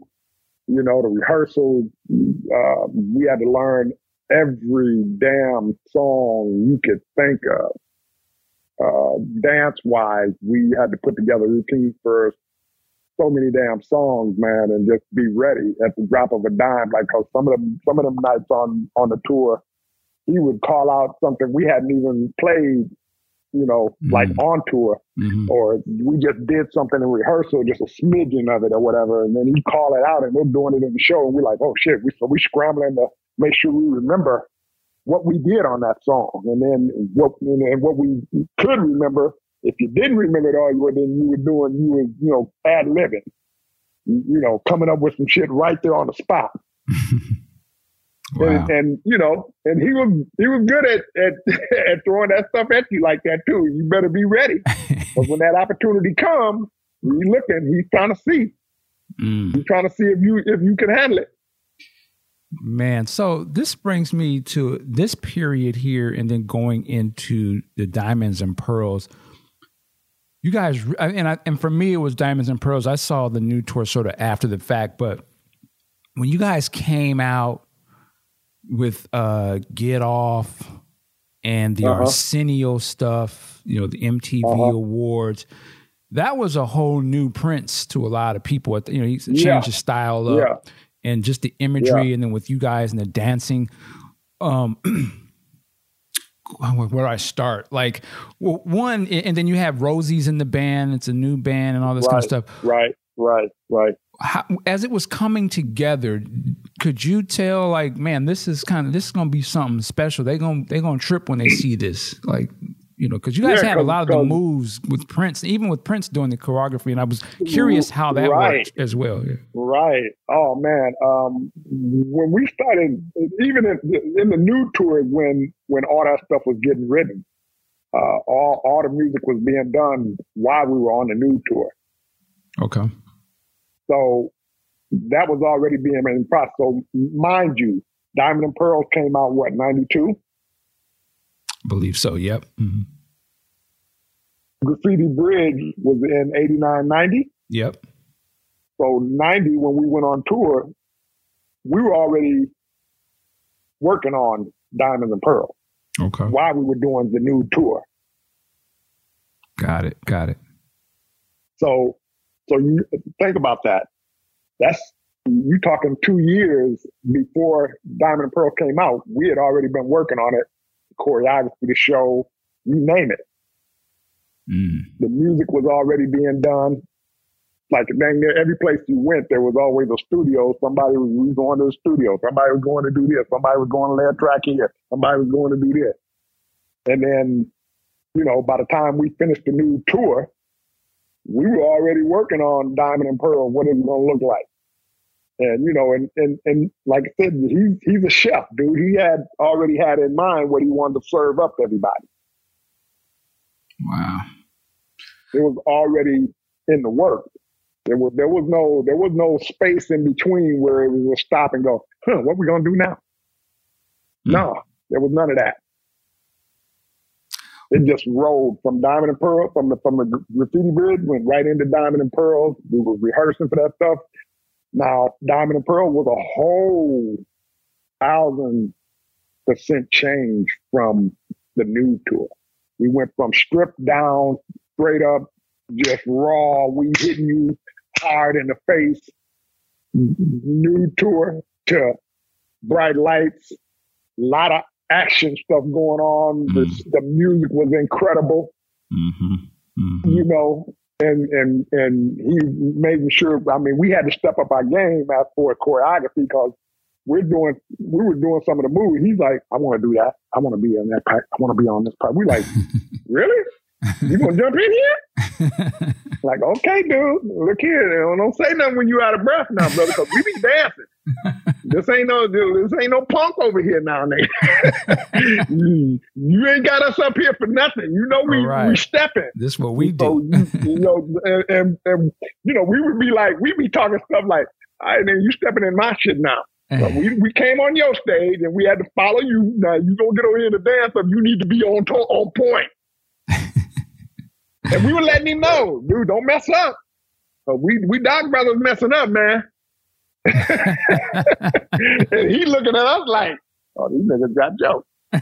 And so, but he jump in, man. He jump in. Now, every once in a while, he'd be like, I don't like going to that way. Can we go the other way? Nah, nigga, that's the way we put it together right here. You mean, can we go the other way? Did you see? You just watched it, right? Yeah. Okay, so that's which way we going, bro. I mean, you know. Wow. Can we change your stuff? That's my question. Can we change yours? Well, no, brother, you can't change ours. Listen. But it was cool though, because we had never seen him dance and none of the other stuff we've always watched, all the other stuff in tours. I mean, he did some stuff with Cat back in the day in Cat and Robin Powers. Oh, right. He did a little dance stuff with them. Right. But that was more like they were just, I mean, it was, you know, the little dance thing that everybody knows them from there, that little thing they did where they were marching toward each other and they do that little double step and then march past each other type stuff. We like, dude, this is dancing. This ain't none of that stuff you was doing with them. Not to say they wasn't doing their thing, but we dancing back here, bro. And he jumped in and he learned, and that's when I noticed that he was paying attention to every freaking move we did. And memorizing it. Was he like the kind of cat that would be watching what you were doing, and then he must have been like practicing on his own or something, or he just pick it up? Like, it seemed like, you know what? I know he picked up stuff. He picked up stuff real well, and we show him do it. You know, we did, you know, routines, and he'd jump in and learn the move or whatever. And like we told him, like, dude, you're going to be singing, so there's some parts you ain't going to be able to get. Now, mind you, when we were getting funky, sometimes he'd look back and be like, shit, I'm hitting this shit with this nigga, get ready to do this part right here. and we'd be like, that brother, he'd be on it. Like on our Arsenio Hall show, when that came, when we did that show, we had been, you know, the show had been rolling. And he was on point. Yeah. He was on point. Every move we did that he wanted to be, he's right there. Yeah, y'all killed that, man. Oh man, trust me, dude. That was one of the highlights of doing that show, because he told Arsenio that we wouldn't do it unless he do the whole night, and then he wasn't gonna do it unless he had Patty on there hosting it with him. And dude, we was killing it. And you know, when Arsenio was out, that was the show to watch that night. Yeah, that was it. Yeah. And when they said we was going to be on there, bruh, we was like, that was like the highlight for us. Because we had went on, when Graffiti Bridge was on, we went there and did something with Kevin Campbell. Right, that's right. And we did that round and round. Well, Arsenio tried to play us, brother, like he, you know, we weren't nothing, and it was just Kevin. And he was talking to Kevin. He didn't say nothing to none of us. And we were like, oh, wow. So fast forward when he talked about coming there to do the whole show with Prince, and he come to the rehearsal, and he's like, yeah, I remember the band, yeah. And we all had already told Prince that the brother tried to, didn't even acknowledge us when we were there. And he's like, oh, really? We're like, yeah. So, bro, don't get mad because we gonna roast him, dude, when he come in here. And Prince knew, dude, we had cat fight. We talk about a person in a heartbeat and didn't mean nothing. Look, and Prince knew it. He knew it. His mother get out of line, y'all, is that right, nigga? Okay. I ain't got something for your punk ass. Yeah. we were quick to cap on a dude. So, that day we were doing a rehearsal, and that brother came in and he said, yeah, I remember that. He's like, yeah, remember, bro? You didn't even say nothing to us. You didn't even talk to us, brother. He was like, oh, no, I spoke to you. I said, no, you didn't, bro. No, we didn't. We were roasting him. And Prince just kind of faded back from it, like moved out the way and let us have him. And then when he got through, he said, yeah. He said, well, I do it. So we were sitting there going, yeah, that brother didn't want that. So here come, I sit there and go, he said, well, man, I apologize. I thought I spoke to you. No, you know what you did, bro. Calm down. It's on that Hollywood shit, huh? Don't come, you on that Hollywood crap. Don't do that, brother, because you got some real brothers here. All right? We all from the hood, bro. We'll call you out and roast you. And so we wind up getting on the show, dude, and then he was a whole different character, you know what I mean? Interesting. Damon, real quick, Damon, I want to make sure you're speaking into the phone and kind of getting a little muffled there. Make sure we get you clear. Okay. But so and at around the same time as this Arsenio thing, I think it was actually before you guys did the MTV Awards where you did Get Off. The infamous. Yeah, we did Get Off. The butt out. Did you know he was going to wear that outfit beforehand? Nah. Interesting story, dude. We did our little prayer before we walked out on stage, as we always did. And he had a trench coat on. And so, nobody's paying attention or really thinking. But we in LA, dude, you got a trench coat on in the middle of the summer, bro. What the hell's going on? So, we get on stage, dude, the lights went down and brother took his coat off and threw it. And he did that little scream. Ow! And then the light came up and I'm standing there looking like, what in the... Did I think I got my brother? And brother's like, D, you got to fall on him. Whoa. I'm like, oh, shit.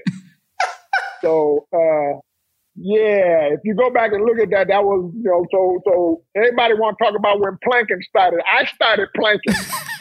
Okay? I planked my ass off over that nigga that night. So anyway, I fell on this bus because we did this thing. If you go back and look at the video, I remember. We did this thing where we're standing there and then I fell, Tony fell, and then Kirk fell, and then we all slid up off of him, and and then we started the show. Yeah, what was that? What was that all about? What was that move?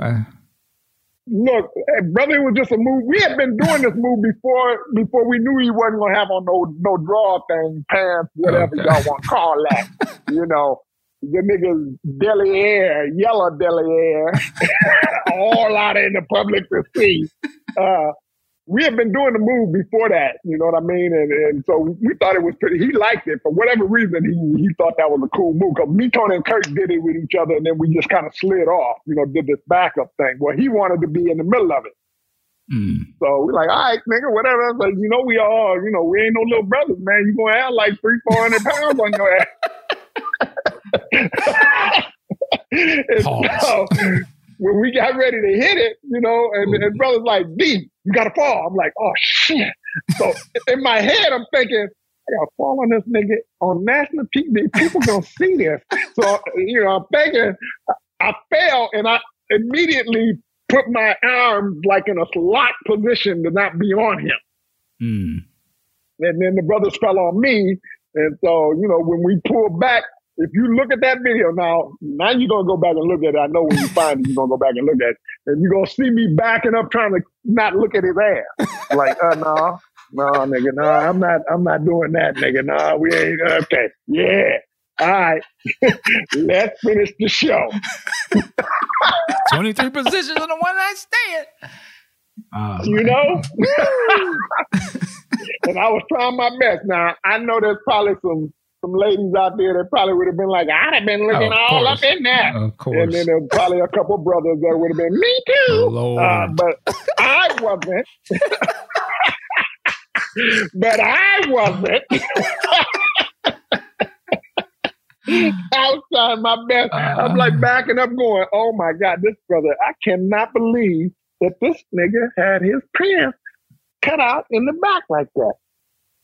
Yeah, that was just incredible to me. He was a wild and boy. See, well, I'm going to tell you what's funny. When we rehearsed for that out in LA, you know, MTV and Arsenio and them all came to see what song we were doing. And they wanted to make sure that he didn't pull nothing funny. Right. So at the rehearsal, of course, he ain't going to show you what he's doing on live, you know. So they were like, fine and dandy. And that night, afterwards, you heard all the rumors. They was like, yeah, them people, MTV people was like, didn't y'all know he was getting ready to do that?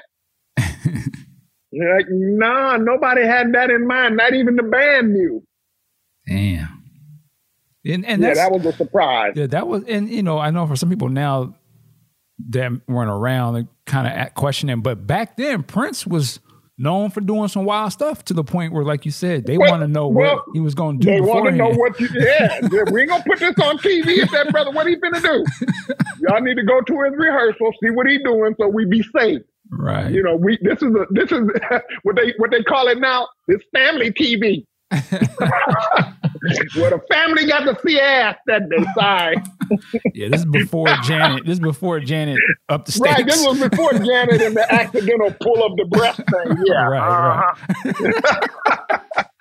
As if y'all ain't never seen a boob before or an ass. Come on, right. I wonder if there would be the Prince of today, what he would whip out. You know. Ooh, Lord. I'm not. I'm not even gonna go there. I'm not even gonna go there, bro. They got to up the stakes. They got to up the stakes now, boy. Look. There was some things I witnessed when I was on stage next to the brother and be going, "Nigga, you ain't got no drugs, man." Oh, Lord. What's going on really over going here, on? bro? Exactly. What is really going on right here? See, if you can ask that question and be in the band, that's what I was out, you know, as a fan. Like, what is... Exactly. Look, bro. Look, there was time this brother, you know, and he had a knack of always wanting to tell brothers, take your shirt off. Interesting. Who, me? Nigga, I ain't big as these other brothers. I got a bird chest. I don't got an Arnold Schwarzenegger chest, nigga. I got the bird chest, nigga. What you mean take that shirt off? And I ain't as fine as you. They ain't gonna like me naked, nigga.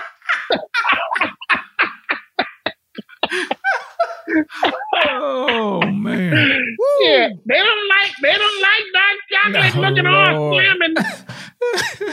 They like the little yellow brother. Come on, man. Why I gotta take my shirt off? Of course, you know, Tony and Kirk, they were some big brothers, so they had, you know, they had a little meat on them and stuff. So when they took their stuff off, you know, I'm putting the women like, woo, yeah. And I pulled my shirt, they're like, oh shit, what's that? Anyway. Oh man. Oh. Yeah, I'm over here crying. And during the same period, there was the Get Off, the music video, the home video actually, which was an innovative thing. I remember when that came out, Rush to Tower Records picked that up, watching it, and I'm like, oh, this is the shit. And every mix of the song had its own video. Oh, but man. Again, I got to ask you about, is a classic one, Gangsta Glam. And man. That was, you know, Tony got his chance to, he was getting on the mic. But in that video, there was a scene, I was a little pool or something, but Prince had on what we've been saying, it was the mankini thing, and that was another one. Right. That was when you walked on set and you saw that. Walk me into that. That was actually Gangsta Glam, the song, and that whole, because you have to let Tony tell you about that story when he had to go over to the brother's house and they were gonna film that, right? Mm-hmm. And what was funny, hold on a second, this TV just, I don't know, the thing got its own mind. You just gonna come on like that? You just don't tell me? I need you to shut down. Shut down now. I mean, all of a sudden, the darn TV just came on, and I'm like, what the hell just happened here? They got you wiretapped. Okay, there we go. I'm like, TV just came on by itself. Anyway, but you have to ask Tony about that, man. It was too funny because Tony was explaining to us afterwards, dude, and I started laughing. I said, what? And so when we saw the video, I'm thinking to myself, I said, what he had on a what? And he said a Mancini. So at the time, I'm going, what the hell is a Mancini? Nigga, what the hell is that? And brother was like, he said, man, he come out there and he wanted me to be in one of those. So when I saw the video, I was like, oh, no, bro, I'm glad you didn't. Yeah, I'm glad you had to tell that brother you ain't putting that on. But that would look real funny, bro. Really, for real. For really real, bro. You know. Oh, but all that video from the Get Off stuff, we cut so many different videos from that song itself. You had the house version, the mixed version, you had the long extended version, you had all these different versions. Violet the organ grinder was straight off of Get Off and that old stuff and all that. So it was all fire. There was a lot of stuff going on. Oh man, yeah. And then the fact that that whole Get Off thing was based on calligraphy, that movie. And so at the time we're thinking, well, shoot, what is he getting ready to do? So then we had all these extras coming in from different places. I'm going, oh my God, these people half dressed. You got dudes walking around trying to show they junk, and the women, half dressed and bronze, gold painted, and you're like, well, God dang, look at this. Wow. So, again, here's that country boy in me. I'm sitting there going, I'm like, oh my Lord, look at what's no, you shit. She ain't got nothing. Ooh, look over here. The whole like, what in the hell is just going on right now? So it was all interesting and fun and but he's just a lot of the stuff he did, man, he had a plan on how he wanted to look, what was going to be. It was interesting, man. It was interesting and learning process for all of that because you see it and go, okay. Wow. And that's what he's doing. So, but after a few minutes, you knew what it was and you knew what he was trying to get into. What was it like for you in terms of the response you were getting from fans and things of this nature? Because anything that was associated with Prince was, super hot and big. Like now you're in the band, literally in the band. What was it like for you in terms of the fan response? Oh man, just people knowing, that's being a part of that, and people always wanted to question, ask you certain things. Of course they, a lot of the questions from, brothers was, man, is he gay? No, not that I know of. Not from what I've seen and all the women I done seen around him. No, ain't no gayness going on here. Ain't nothing funny about that brother. And women were just like, they just was fascinated with him. Anybody that, and this was people that, even celebrity people that would come to Paisley Park and see him live or just come there to just talk and hang out. They just be like in awe, And I remember somebody saying once, like, you guys, people always said, and not to look him in his eyes because he'll hypnotize you with his eyes, and I was like, really? When did that happen? Well, when did that happen? Because I look at the nigga in his eyes all the time, and he ain't doing nothing for me.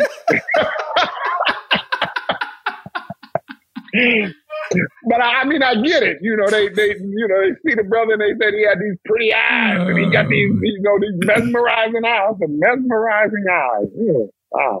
Okay. All right. All right. Didn't do it for me, but okay. Maybe that's a good thing that he didn't do it for you. No, it's more than a good thing, bro. Come on, Mike. I'm just trying to, you know. Because if he'd have been doing that to me, I'd have probably just left the band at that point. Like, nah, man, I can't deal with this relationship we have. You keep looking at me, and I don't like Lord. Was there, speaking of, like, you know, his look and stuff, which is fascinating to me, because from what I hear, he was always on point. Like, he was always suited and booted, or always, you know, hair was done and stuff. Did you ever see Prince? Yeah. Did you ever see him on the off time when he didn't have makeup or hair done and stuff like that? Oh, yeah. I can give you one of the, I mean, after I left the band, there was a time he had called me and, you know, wanted me to come out.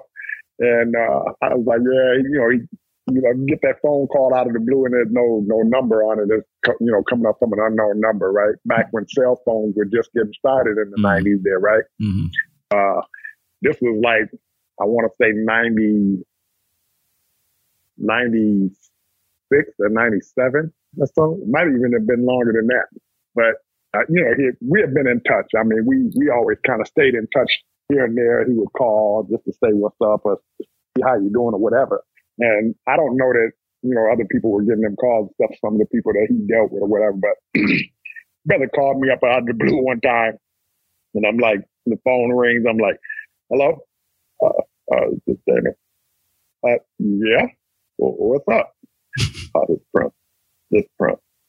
Yeah, nigga, I know who it is. I heard your voice. What's up, bro? He, are you busy? Are you busy? Like, no, dude, what's up? He said, can you come out to Paisley? Okay, all right, I'll you know, what day? Come out tomorrow, just come to the back, I'll be out there, blah, blah, blah. It's like, all right, whatever. So I go out there, and I pull up in my car, I'm sitting there waiting, he pulls up in his car, the garage goes up, I follow him in, we get out the car. This brother gets out the car, and he had on a pair of flip-flops. And now, mind you, this brother was always in a pair of heels. Only other time I ever seen him in anything other than heels was when we played ball and he had a pair of tennis shoes on. All right. And I'm just like, I look at him, got the car. I was like, okay, so I'm walking with him. We're going to the elevator. Now, mind you, he ain't suited and booted. He got on like some regular sweat looking clothes type stuff. And I'm looking. And I just kept, you know, sideways. We walk into the elevator, and I'm looking at him. And when we're in the garage, and we go into the elevator, and I kept looking at him. We get by the elevator, and I'm standing there, and the elevator comes down, you know. And as we're walking in, he goes, why do you keep looking at me like that? I said, I don't know, bro. I said, because I ain't never seen you without your hair being combed. And then he went, I'm just trying something new. I said, oh, is that right? I said, is that the same thing as them flip-flops? Because I ain't never seen you in no flip-flops either, bro. And he just went, there you go, you got jokes. I said, no, I'm just saying, bro. I said, you called me out here to hang out a little bit. I get it, man. We gonna be comfortable. I said, I get it. You know, I said, but I didn't expect to see you with an afro, nigga, and some motherfucking flip-flops on. No. And it was too funny, dude, because he always thought I was like, you know, funny joke type stuff, you know, and I was like, I'm just saying, bruh. I mean, it's all good though, you know, you relax, you comfortable. And I said, but this is a whole different look for me, bruh. That's why I keep looking at you. Yeah. I know you felt me corner eye looking at you every time we turn. I'm looking because I'm trying to absorb this because this is something I don't think everybody gets to see. Right, interesting. Wow. Flip flop, an afro, and some little sweat looking clothes. I'm like, bro, what's going on here, bro? I mean, I was expecting to see Prince. He didn't come in here with, you know, Prentice and somebody. I don't know who I should be calling you right now.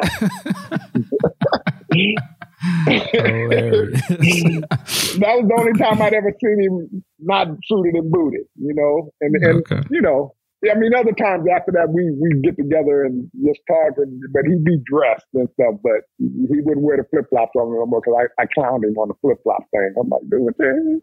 Yeah, you doing in a pair of flip-flops. Now you ain't 5'5" like you said you are. You lied anyway, nigga. You ain't 5'5". So it's, I mean, it sounds like from what you're describing, like y'all had a cool relationship. Like he was a cool cat. Like he was a real cool. We did, man. I mean, we laughed a lot, and it was just fun stuff. And like I said, we talked every now and then. We would, you know, it would be sometime, and it was always weird because I'd get a call from him out of the blue, and I'd be like, "What's up with this brother calling me out of the blue like that?" Well, I'd just be like, "Whatever." I mean, because, you know, I mean, obviously he felt cool enough to want to call me and ask me to come hang out or whatever and talk or whatever. So, and when we got together, it wasn't about talking about band stuff. It wasn't talking about, you know, anything had to do with music, that kind of stuff.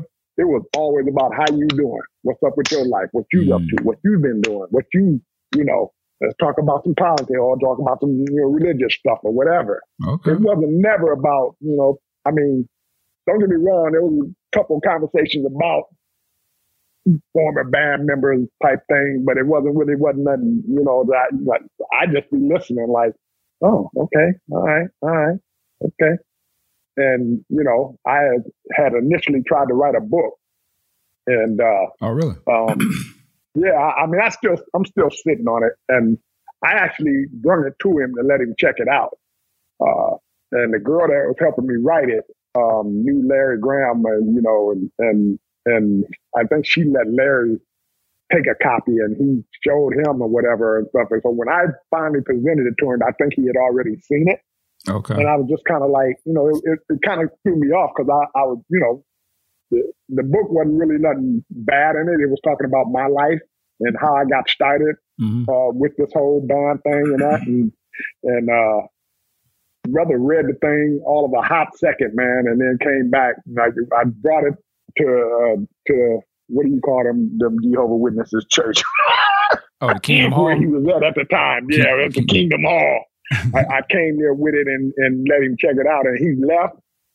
He took it. He said, "Oh, okay." And so he left, and then about 2 minutes later, he called me. He's like, "I'm on my way back. You still there?" I'm like, "Yeah." So he comes back, and then we, you know, I get in his car. We was talking. He said, "So why are you writing a book?" And I said, "Because I want to talk about my life. You know, how I got started with all this, and I want my kids and grandkids to have something, you know, that they can see and read about their grandfather." And he goes, "I don't think you should do it." And I said, "What?" And then he said, "Well, you know, you were under contract and I talk about our life." And I said, "Dude, that was over 10 something years ago, nigga. We ain't in the band stuff no more. What are you talking about?" And he's like, "Well, you know, Sheila and somebody else he named and Apollonia and all them guys who wrote books and they had to answer to my lawyers." You know, I said, "Dude," I said, "What makes you think that I'm writing something bad about you? What's that all about?" You know, and he just kind of, "Well, I just don't think you should write it." Da, da, da, da, da. It's like, all right, man, whatever, man. So, you know, I wind up taking the shit and I just kind of told him, I said, "You know what?" And then he's like, "You know, we like family and, you know, you don't need to write no book and blah, blah, blah, and things and that." I said, "Dude," I said, "Trust me, brother. I love you like a brother. If somebody was going to give you a hard time and, you know, heck, or say something to you out of line across the way, they don't have to worry about your bodyguards. I'll be the one to punch that motherfucker in his face." And he just looked at me. I said, "And so you should know that by now, bruh." And he said, "Yeah." He said, "Well, it's not about, you know, nobody talking about it. I just, you know, people always want to tell stories about me and da da da." And I said, "Dude, the only story in my book," I said, "if you'd have read it, because you couldn't have read it from 2 minutes ago up till now." I said, "Now, if there was something I was going to write negative about you, you'd have took that book home and read it and come back and tell me about it then." I said, "But there's nothing in there negative towards you." I said, "If you read the beginning, if you read the table of contents, I have you in the beginning of that as a very big thank you for what you have brought to my life, brother." And he just kind of said, I just saw, you know," I said, "Yeah, you saw the table of content and you saw your name in there, dedication to the people that inspired me."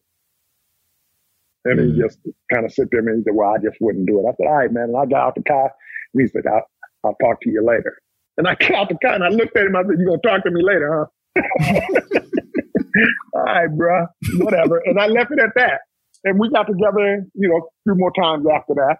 him talking to me about, my life and what I need to do to get this. And he was big on wanting to try to, for me, I guess, with our conversations all the time, he was always trying to tell me, what I could do in my life, and so forth, is bring God into it and all that kind of stuff. And I'm like, dude, I believe in God. And he said, well, I remember one question he asked me was, how do I talk to God? And I said, what do you mean, how do I talk to him? He said, well, what are you calling? I said, Jesus Christ, God, Lord, Savior, whatever. He said, you don't call him by his real name, you won't get your blessings. I said, nigga, what's his real name? I'm saying, okay, so what is it? Outside of Jesus Christ, God, Lord, and he said, if you don't call him by his name, you won't get your blessings. And I just kind of was sitting there thinking to myself, like, okay, so my mama and we went to Baptist church. We always said, dear Heavenly Father, Jesus Christ, Lord. That's like, so I'm still puzzled, brother, because I didn't know what he was. And he goes, well, you got to call him by his real name. His name is Jehovah. I said, oh, I'm sorry. I said, is that anything like Buddha? And the rest of them brothers, when they go to jail, and them brothers go to jail, and they say Buddha and Allah, as all them people do. I said, I don't know who all them. Ain't they all the same person, or same spirit, or whoever? He's like, well, you got to learn the difference. I was like, okay, all right, bro. I'm gonna go on there and go on by my business, because right now I'm a little lost. So you telling me that my mama raised me up calling the God and Lord and Lord. Jesus Christ, and that's wrong? For all these years I've been going to church with my mama. That I'm wrong, because I didn't call. That's why I ain't getting no blessing, because I ain't said, Jehovah, please come down here. Like, come on, man. And we went back and forth on that thing. And I just told him, I said, I guess I just won't never be able to get no blessings, because I just see, I always sit on the Heavenly Father, please, I never said Jehovah. I'm sorry. Right. Maybe that's why I ain't got no money. That's why I ain't blessed with nothing right now, because I forgot. I didn't put Jehovah first. Lord. So he sounded like he was on some militant Christian, like he was trying to holler that at was later on in life, right? Right. When we used to have, when we first got in the band and we would, pray and stuff, he'd always say, "Dear Heavenly Father, God's Father, say for us." But as time went on and he started being around Larry, that's when that Jehovah thing started coming in. And mind you, I was out the band at that point in a way, so I didn't. When Larry came along and they were doing all that stuff with him, that's when that change started happening. So I don't know. I just, for whatever reason, I ain't trying to knock Jehovah Witnesses. I ain't trying to knock anybody that like Allah, anybody that like Allah or Buddha, or whoever they, whatever the other. There's a friend of mine on Facebook. He names he called God some other name too, and told him, had the nerve to tell me. I had to like put that brother on mute. He said something about. I said, with God's blessing, man, you done. God is not he's the devil and blah blah blah. I was like, nigga, I'm done with you, bro. I'm done. I had to get off of that. I sure did, nigga. I was like, look here, bro. Look, the devil. Okay, so now you telling me I pray to the devil. Wow. I'm gonna tell you what. I don't know who the hell you praying to, but keep on praying to him. y'all do who you do. I'm gonna do who I do. Okay? Because all of them other names y'all coming up with, I ain't never heard. I mean, the brothers that go to prison, who they talking about? Allah. When they done did some dirty stuff and then killed somebody and to jail, they reform. I'm gonna talk to Allah. Allah's gonna save me from being in jail. And you know what I say? Allah, I'll be damned. Allah damn. Allah be damned if he gonna save your ass. You want to kill somebody out there and you on Allah. or Buddha, whoever Buddha is. I'm like, good Lord, who is all these people? Look, can we just get back to regular religion? Hilarious. Lord Jesus Christ, please help me. Well, Well, let me tell you, you don't want me to go to there because I bring out the Reverend, the Reverend Dixon in the house. Say it, Lord. Amen. Amen. Look at him. Okay. So, okay. So the other thing is you guys were the band with the Symbol album. Uh-huh. And, bleed into that. Now, they had the, was it 3 Chains of Gold was the other kind of home video release. Yeah. And I think I asked this to Tony and Levi at one point, but I want to get your opinion. The whole little narrative that was sort of spun of like when Mayte joined the band and like you guys seemed like y'all was kind of questioning what that was about. Was that fake or was any of that real? What part are you talking about?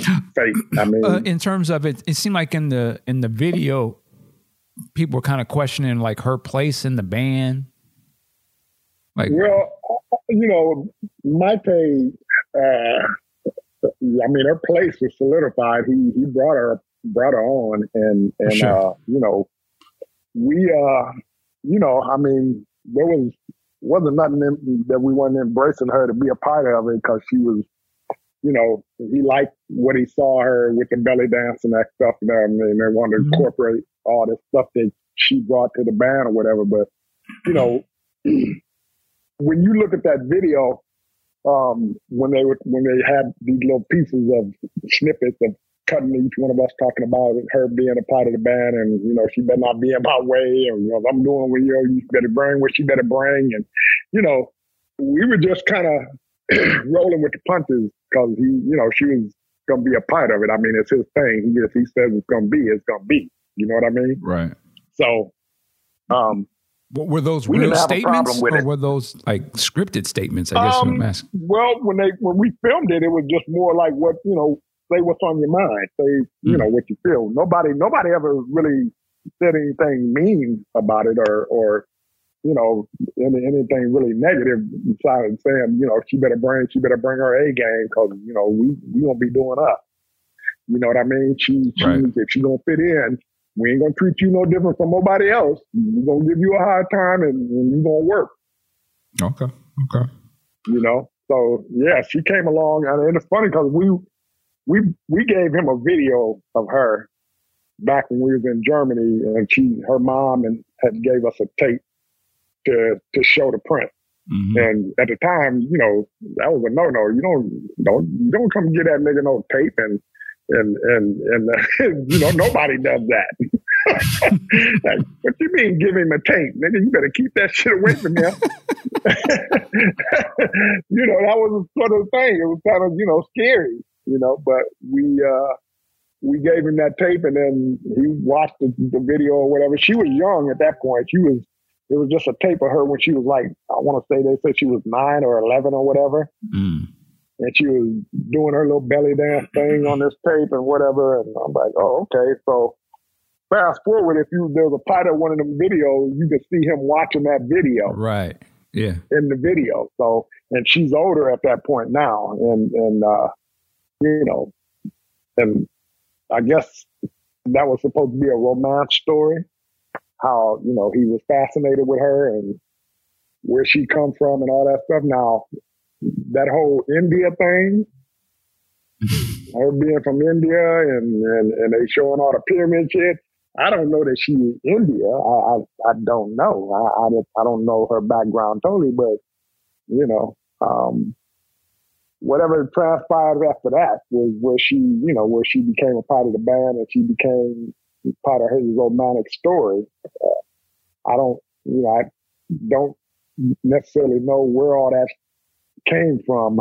And when it started, it was like, I don't remember when they started talking, you know what I mean? So forth as being in a relationship type thing. I can remember one time we was all in the lobby and, I used to play with Mayte a lot, wrestle with her, sister brother type stuff.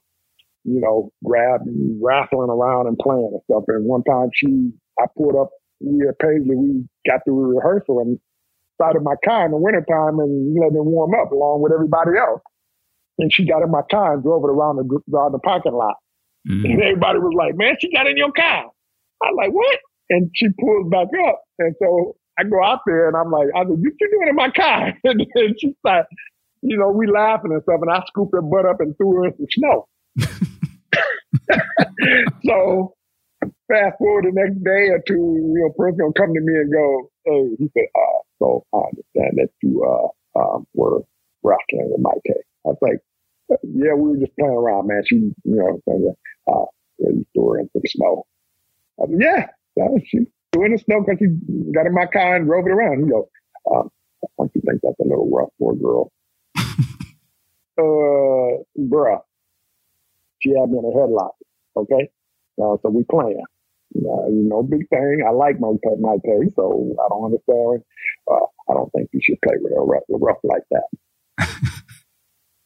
And I just kind of stopped and went, all right, bro, well, tell her that we can't wrestle. She can't be playing with me then, okay?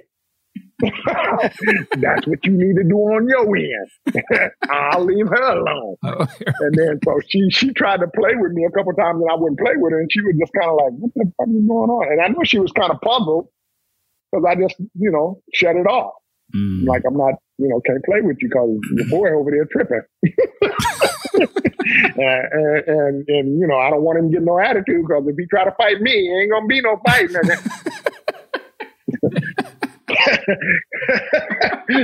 I'm gonna just be honest with you. I'm the real nigga. Might be some problems, but you know, I might be fired if that comes down to it. All right. So, and the other one I wanted to ask about was the Gold Nigga album, which was essentially like a rap album, you know, with Tony and Prince on a few songs. And there was a couple of rap projects that came through around these times in the Carmen Electra. Yeah, Carmen. Yeah. What do you remember about Carmen Electra and her coming into the camp and everything? She, you know, it was cool. I mean, she was looking to, you know, further her career. I guess as trying to be an entertainer, rapper, whatever. Her coming in was just, you know, he had this project he wanted her on, and it's funny because there was a girl that came with her who she was I guess like a writer, a rapper, like one aspiring rapper, and she was trying to be in the part of the thing or whatever, and then, you know, I mean, this Carmen was just more like this girl, and you know, if you looked at her, she's right up his alley, look-wise. And he wanted to try to bring her on, and you know, basically just started, you know, putting together stuff for her. Now, did it, you know, was it gonna last? You just don't know. I mean, it was just one of those things. What I noticed was, you know, she wanted to get into the business, and she wanted to be this, you know, whatever singer, rapper, performer. And once it started happening, you know, me and her had a conversation.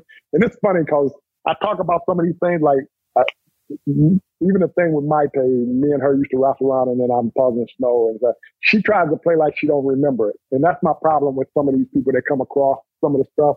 I don't forget stuff. I'm like an elephant. That if stuff happening around me, I kind of pay attention. I watch. I pay attention to a lot of things. And you talk to people, and they act like they don't know you no more. You know what I mean? Or they don't remember a story, or they don't remember that happening. Well, first, if you stop fabricating some of the things that you did, you wouldn't have to sit there and act like you don't remember. So you don't have to be on that Arsenio. Right, exactly. And then, you know, so Carmen, when he was doing all the stuff with her, she asked me, she's like, what do I need to do to get him to write, you know, music for me? And true story, I told her, I said, do not give up the draw. Wait, slow down. I want to make sure we can hear you clearly. I don't know how you're holding that phone, but I want to make sure. Hold on. They can... Hold on, because I think my earpiece kind of died here. Hold on a second. Okay. I'm gonna take this earpiece off and put it on speaker. All right, can you hear me now? There you go. They're going to hate me that I didn't have you do this earlier, but yes. Right, I know, because I had to take my darn earpiece out. They start dying. We'd have been on here a couple hours. I don't think they last that long. Yeah. Apple lied. Anyway. So you said, she asked you a question, how do I get him to write me a song? And you said, what now? Yeah, so she asked, she said, how do I get him to, write for me and get me some music out here? And then I told her, I said, well, you stay on your craft. I said, but most importantly, do not give up the draws. And that's how I said it to her. And she said, well, what do you mean? I said, listen, do not have sex with him. If you have sex with him, you ain't going to get that album. Mm. And then she was looking at me. She's like, well, that's not what I'm trying to do. I said, I understand that. So fast forward, he was writing this album for her, which he did, and he was bringing her out on the road with us. 3-4 shows in, and he's sending her home. And nobody understood why.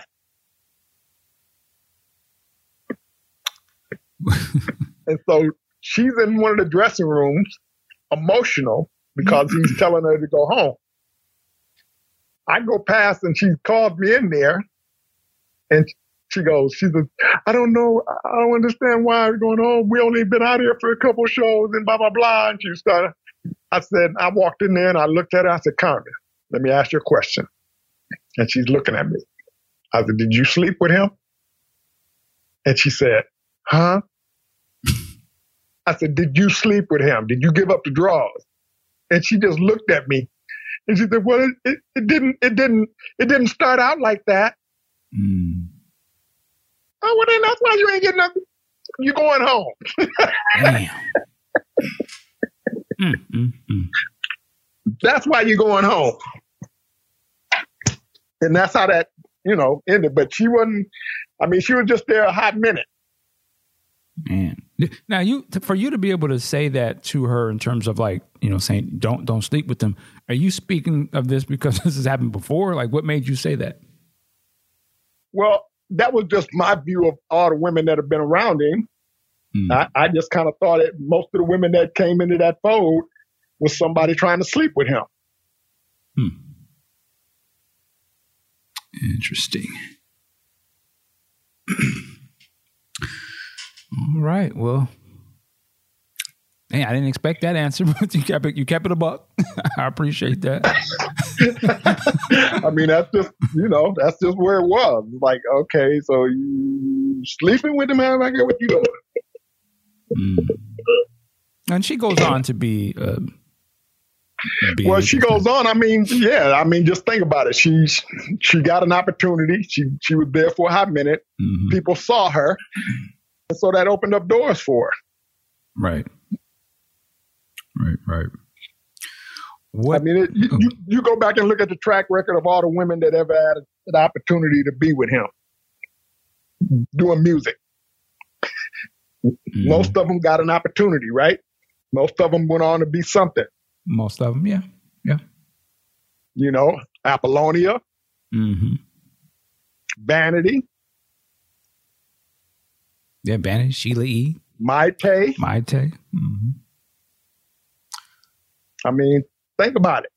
Now, these are women that, wanted to be singers and wanted to be, whatever. They got their opportunity. Now, the ones that I didn't see did a whole bunch of stuff. And I didn't know back in the day, I guess, was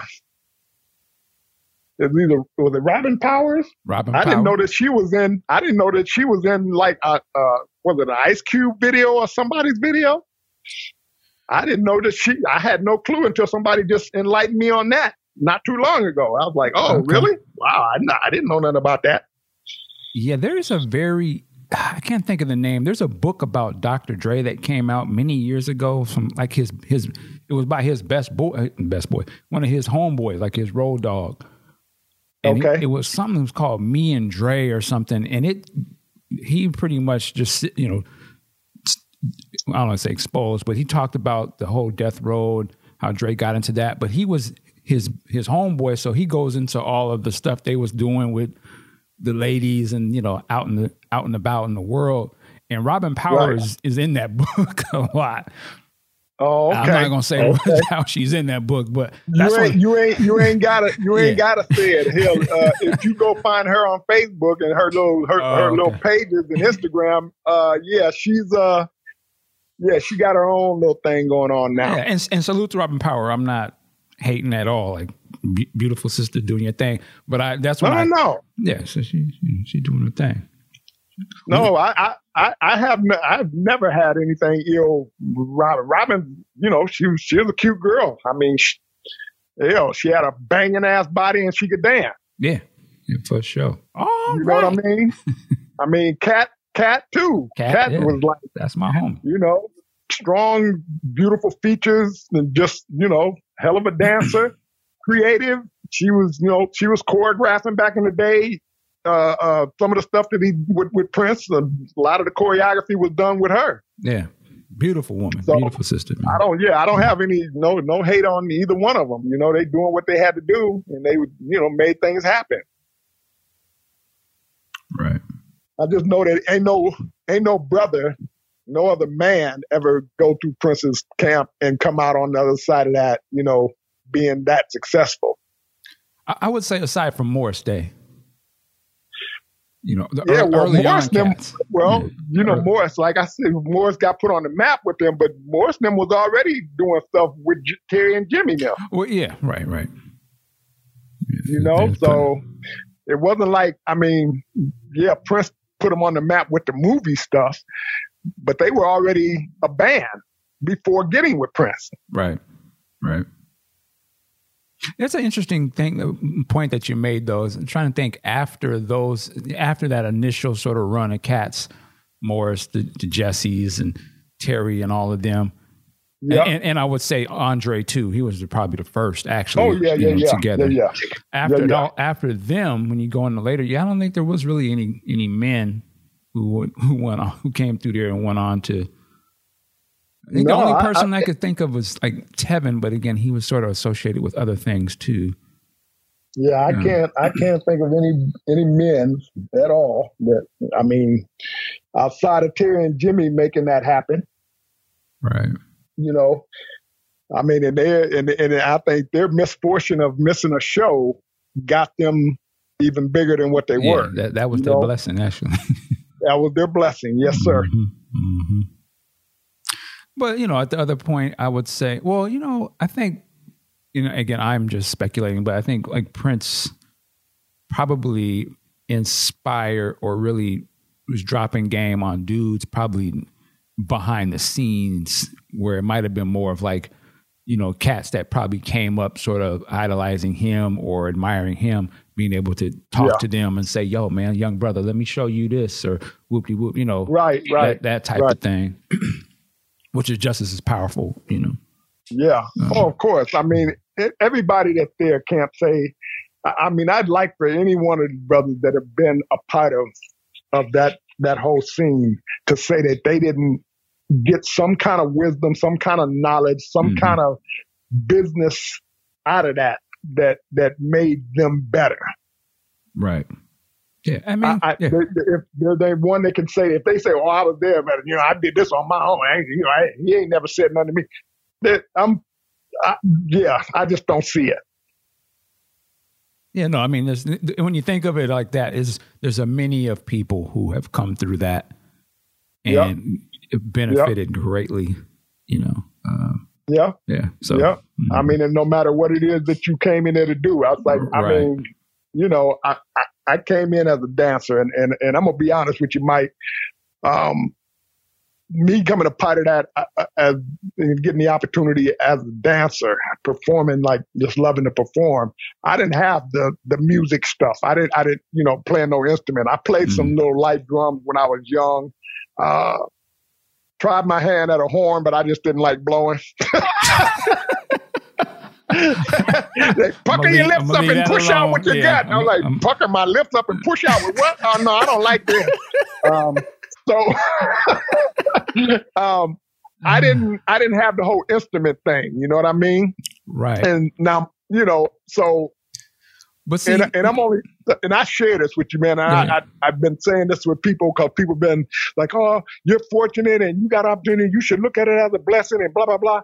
I said, I do look at it as a blessing. I'm not trying to say that I'm not blessed. I didn't have that opportunity, that I don't, appreciate it and look at it as that opportunity came to me. I lucked up on an opportunity and I, worked hard as a dancer to do the things I wanted to do, right. And to, put on a show with him and bring more energy to his stage. Mm-hmm. That's what I think I did. But at the same time, people always want to try to make you sound like, you should be grateful that you had this opportunity, this and that. When I'm going, I didn't really play none of the music. So when people, I've had this issue with people saying things about, especially when it comes to the band and everybody's cool, everybody wants to be like, I don't think I ever got the respect as a fact, of being somebody, music wise, he's, or he brought this to the table, he brought that to the table. I don't see that because I don't, I didn't create none of the music. I didn't get a chance to, go lay a guitar line, a drum line, or horn line, or keyboard line. I didn't get to do that. So let me say this to you because, and you're right. And a lot of times when there's going to be people that are initially going to see the title of this or see that this is going to be you talking, and in their mind, they're going to think like that. But I'm going to tell you why they're wrong. And this is something we got to remember when we deal with, I'm going to kind of go there, when we deal with the dominant society and how they view stuff.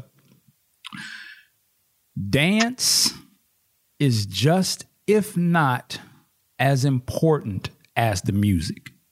When we go back and look at our culture and the things that we provide, when we into rhythms and dance and things that we do, the dancing is just as important as the guy who can play an instrument that was created by a man. Okay? Our body movement and the way that we move and the rhythms that we move and the stance and just our physicalness, that's just straight from God. Like that's us. That's our essence. That is really, when you go back and look at some of the greats and you look at James Brown, was James Brown playing instruments? Yeah. He was the instrument. His movements was just as influential, powerful to us and to the world. That's why he is who he is, really. I mean, the rhythms, of course, is another part of what we do, but we can't let the way that the world sort of tries to try and pick apart our shit and try to make, because you can be more technical with this instrument I created, that means you are greater than the rest of them. Nah, that's why a guy like a Hammer, you can go through history of entertainment. The dancers is just as important as the guy who can do the solo or play the drums or whatever. If you really think about it, the guys who's moving his body and all of the physicalness and the expression and emotion, that's what we gravitate to. That's why you don't really see some super dope guitar player who's a square. He not going to move the crowd. He not going to move the world. It's going to be the guy who can dance. That's why you look at a Prince. Yeah, of course, he accomplished the music, but he was just playing what he felt. You see what I'm saying? And he had the movements, and his look made that thing special. That's why you got Michael Jackson, who ain't playing no instruments, but moved the world. That's why when he moves his body in a certain way, and he did that Billie Jean Motown 25, the world stopped. Because it was like, look at that. Oh. And that's so what you do is just as important. So that's why it ain't because you didn't do the guitar. No, it's because we're letting people define what our greatness is. And when we realize what you guys did up there dancing was just as important. I think Prince realizes why he always had dancers of some capacity in his works, when he realized, I'm going to really shine when I have these brothers up here dancing, whether it was Jerome and them, or you guys, or Cat, or Maite, And you know what I'm saying? He understood like that's our essence. We got to have that. So you are just as important. So that even today, the MPG, they would have to understand that for real music and culture and what we're really pushing out there when we do those shows is all of that. You can't have one without the other. They all just as important. And it's really somebody else who's probably not really a part of our situation that's defining and putting that out there like, oh, well, you can play the keyboard, so you're a little better than the rest of, let me treat you this way. That's when we got to really stop and say, man, who's controlling how we look at our art? Them or us? You see what I'm saying? So I just wanted to say that, man. Yeah. I mean, but I always, and I try to get away from even talking about, what I am to it all. Cause I'm always praising the other guys cause I know that they, there's a lot of work involved in, doing that music and creating it and what have you, man. And stage stuff being the performance part of it and what you bring to the stage and giving an overall look. I mean, I have to be honest, I won't go, if I go to a show and it ain't moving me, I'll get up and leave. I don't care how much money they charging me to get up in there because I want to see a show. Exactly. I want to see. Mm-hmm. Yeah, I want to just. That's why when Beyonce came to town and my boy was working with her and he had me come down there. I'm like, I went to go check out the show and I'm like, that's exactly why I come to go see a show. Right. That right there. I was like, because I can't just go see somebody just standing around on a stage and they're walking back and forth. I mean, that's literally what you're doing when you go see rappers. They ain't putting on no damn show like that. Right. The only rappers back in the day that was actually doing it like that, and correct me if I'm wrong, Heavy D was a bad boy. Yeah. Well, that whole Heavy D, Big Daddy Kane, that's when you could be the illest rapper, but they was dancing and they had the dancers and they was choreographed. Right. They was doing a full show. I agree with you. Yeah. And so for me, it's like, I know because having conversation with P, and that's what he said. He said, man, your energy is what, you bring to the table, da, da, da, da. And we, when we had that conversation, I just go, yeah. And I accept what you're going to tell me, but I noticed from experience and being around everybody, how some of the people that I've been involved with, some of them, the respect ain't there. You know what I mean? For me, at least that's what I felt like it wasn't. Right. And you're right. But I'm saying it's not only because they don't respect you, they don't really understand that they don't really respect actually the art. They respect it from the lens of somebody who probably ain't really from our situation, telling them these are why you have to. You know what I'm saying? Right. And that's something we gotta watch across the board because that's what separates us. That's what make people feel like, oh, you're the guy, he's not that much a part of it. We've seen that go through with groups. You see that with New Edition. I mean, there's many of groups. That's why we don't really have no groups today. Because they that type of thinking, they make, well, you're the singer, so you don't need da-da-da-da. But pretty much, and I, like I said, me and you talked about this the other day, and I just, I pulled myself away from everything, and I've had people ask me to come on and talk about stuff, and I appreciate you having me come on. I mean, we just, we shooting the breeze, we talking, about things that happen, whatever, and that stuff, man. I said, but I like I told you that day, I kind of pulled myself away from being a part of everything and didn't want to be in the light of everybody's thing no more, and kind of want to leave it to them, to the ones that do all the music, so they can have that platform. Because when you're being told that you're not essential, when you're told that you're not, that they can do the shit without you, it does kind of make you feel disrespected and less of what you are. I had to learn over the last year since this COVID stuff come in. I've been sitting around, and I think a lot, and I had to look back on the year before that and see where I was, what was being happening to me. And I had to come to the realization that I, step away from it, leave it alone, and let these people have, their day. Because, at the end of the day, man, love is love. I'm gonna let, love these brothers, let them do what they want to do, but I'm not going to be disrespected. I'm not going to feel like, I'm not essential enough to be a part of something and them kind of things. So for me, it's like I leave all that stuff in the past now. I won't get into being a part of it. If I had the opportunity to get out and perform again, would I? It's something I'd have to think about before I jump back in it again now. And be clear to people, we're talking about the NPG as it stands today, right? Like, yeah. Got it. Yeah. You know what I mean? I just, all of them brothers are, they're all going to be, I have no disrespect to none of them. They're all talented. I go down that list and look at all these people. I had an opportunity to be around some of the most amazing musicians. You're talking about Levi Caesar. Mm-hmm. You're talking about Miko Weaver. You're talking about Sonny Thompson. You're talking about Michael Bland. You're talking about Tommy Elm. You're talking about Rosie Gaines.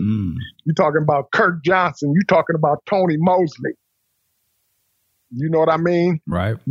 All of these people brought, amazing things to that MPG thing. You know what I mean? All of them very talented musicians. You got very talented singers. You know what I mean? And it's crazy, I to be around it and I'm sitting there thinking to myself, I was around all these people, but yet I never got a chance to explore Damon. I never got that opportunity to, to write a lyric, to sing a solo, or even do anything where anybody recognized me like that. I always wanted to, but it just never arrived for me. Never was there. Now, have I had somebody tell me, hey, man, we need to put you in this and this and that? Yeah, I have somebody say it. But that's as far as it goes. You know what I mean? Yeah. So, like I said, I respect all of them, man. I'll never, be into them things. I mean, right down to Morris Hayes, absolutely incredible keyboard player, incredibly talented, you name it, but there's also some personality things that go on with a lot of that stuff. And you just be like, I'm gonna step away because I can't be it no more. So, when people ain't, come off a certain way, you just got to step back and look at who you are and look at where you're at and think about if there's something you want to continue being and how you want to come about it. So, nothing but love to all them guys, man. But me, myself, I'm just that brother that got that opportunity, grateful. I will never disrespect that business because it's a hard business. And when I say that, the performance stuff is easy. The hard part is the business side of that. And a lot of the young cats out there who trying to get into music, they focus on your craft. Do what you need to do to be the best you can and learn your craft.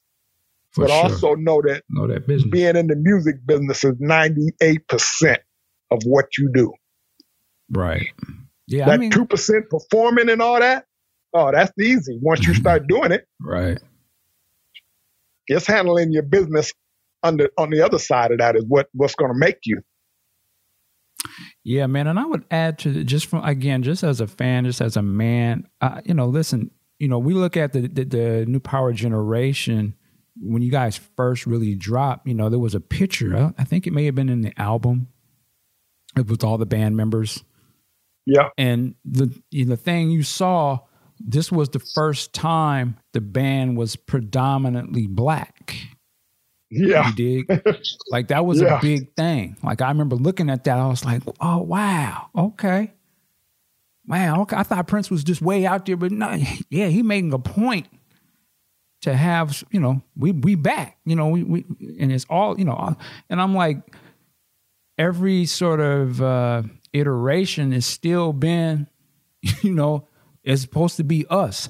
And so I say that to say, even today, what y'all doing, I think that should, maybe it is, I'm just speculating, but that should always be remembered, like no matter what business situation is going on, it was supposed to be able to say, well, you know what, man, this is us. This ain't like, we're not the odd man out in this group. So we should be able to come together and let's chop it up somehow. Yes, I know times are tough. I know the money on the road isn't the same as it was, whoop-de-whoop. But I think and this is something that always tends to break up a lot of black groups, is because when the money does kind of get low or something, cats be willing to sort of try and look at people and like, oh, who can we sort of leave behind, or who can we, do so we can get this back. And I think that's the wrong way to look at things, because again, that's what always breaks us up. It's always about the money, man. And there's got to be enough money or different ways to do this where we can still eat. Everyone's getting an opportunity, but we own this, or we are part of this. Is supposed to be us, bigger than just, oh, you got to take less $100 here. You know what I mean? It's just, I don't know. I just hope those types of things can be considered as well, because it's just as important. And y'all the new power generation. You was there from the beginning of that. Well, no, I let me help you rephrase that. They are the new power generation. I am no longer a part I feel of what that. you're saying. I said I'm looking at it from a fan's perspective. When I think of the band, that's who I see. So, but I hear what you're saying. Yeah, and it's true. I've talked to some people that help with some of the other bands that are out there, some bigger bands than what we were back in the day. Struggle with that whole thing as well. They, wasn't enough money, so a certain one of the persons in the band got a little, didn't, got laid to the side, and everybody else was out, and people feeling funny. That you're right. It's something that goes on in our culture with the bands, the black bands, as opposed to, you see these white bands out here. They all eating. They still out there doing it. Yeah, they all. yeah. And if one person, decided he was done or wasn't going to be there, then they ain't trying to, make that person feel like he was less than anything. They just move on, or they'll try to work it out. It's just not in our culture. It's the same as. It feels the same as I had a question I was going to ask, and I might do this live today if I get a chance to ask the question. Black folks in general, we don't do what Asian people do, what Somalian people do, what all these other people do when they get into business.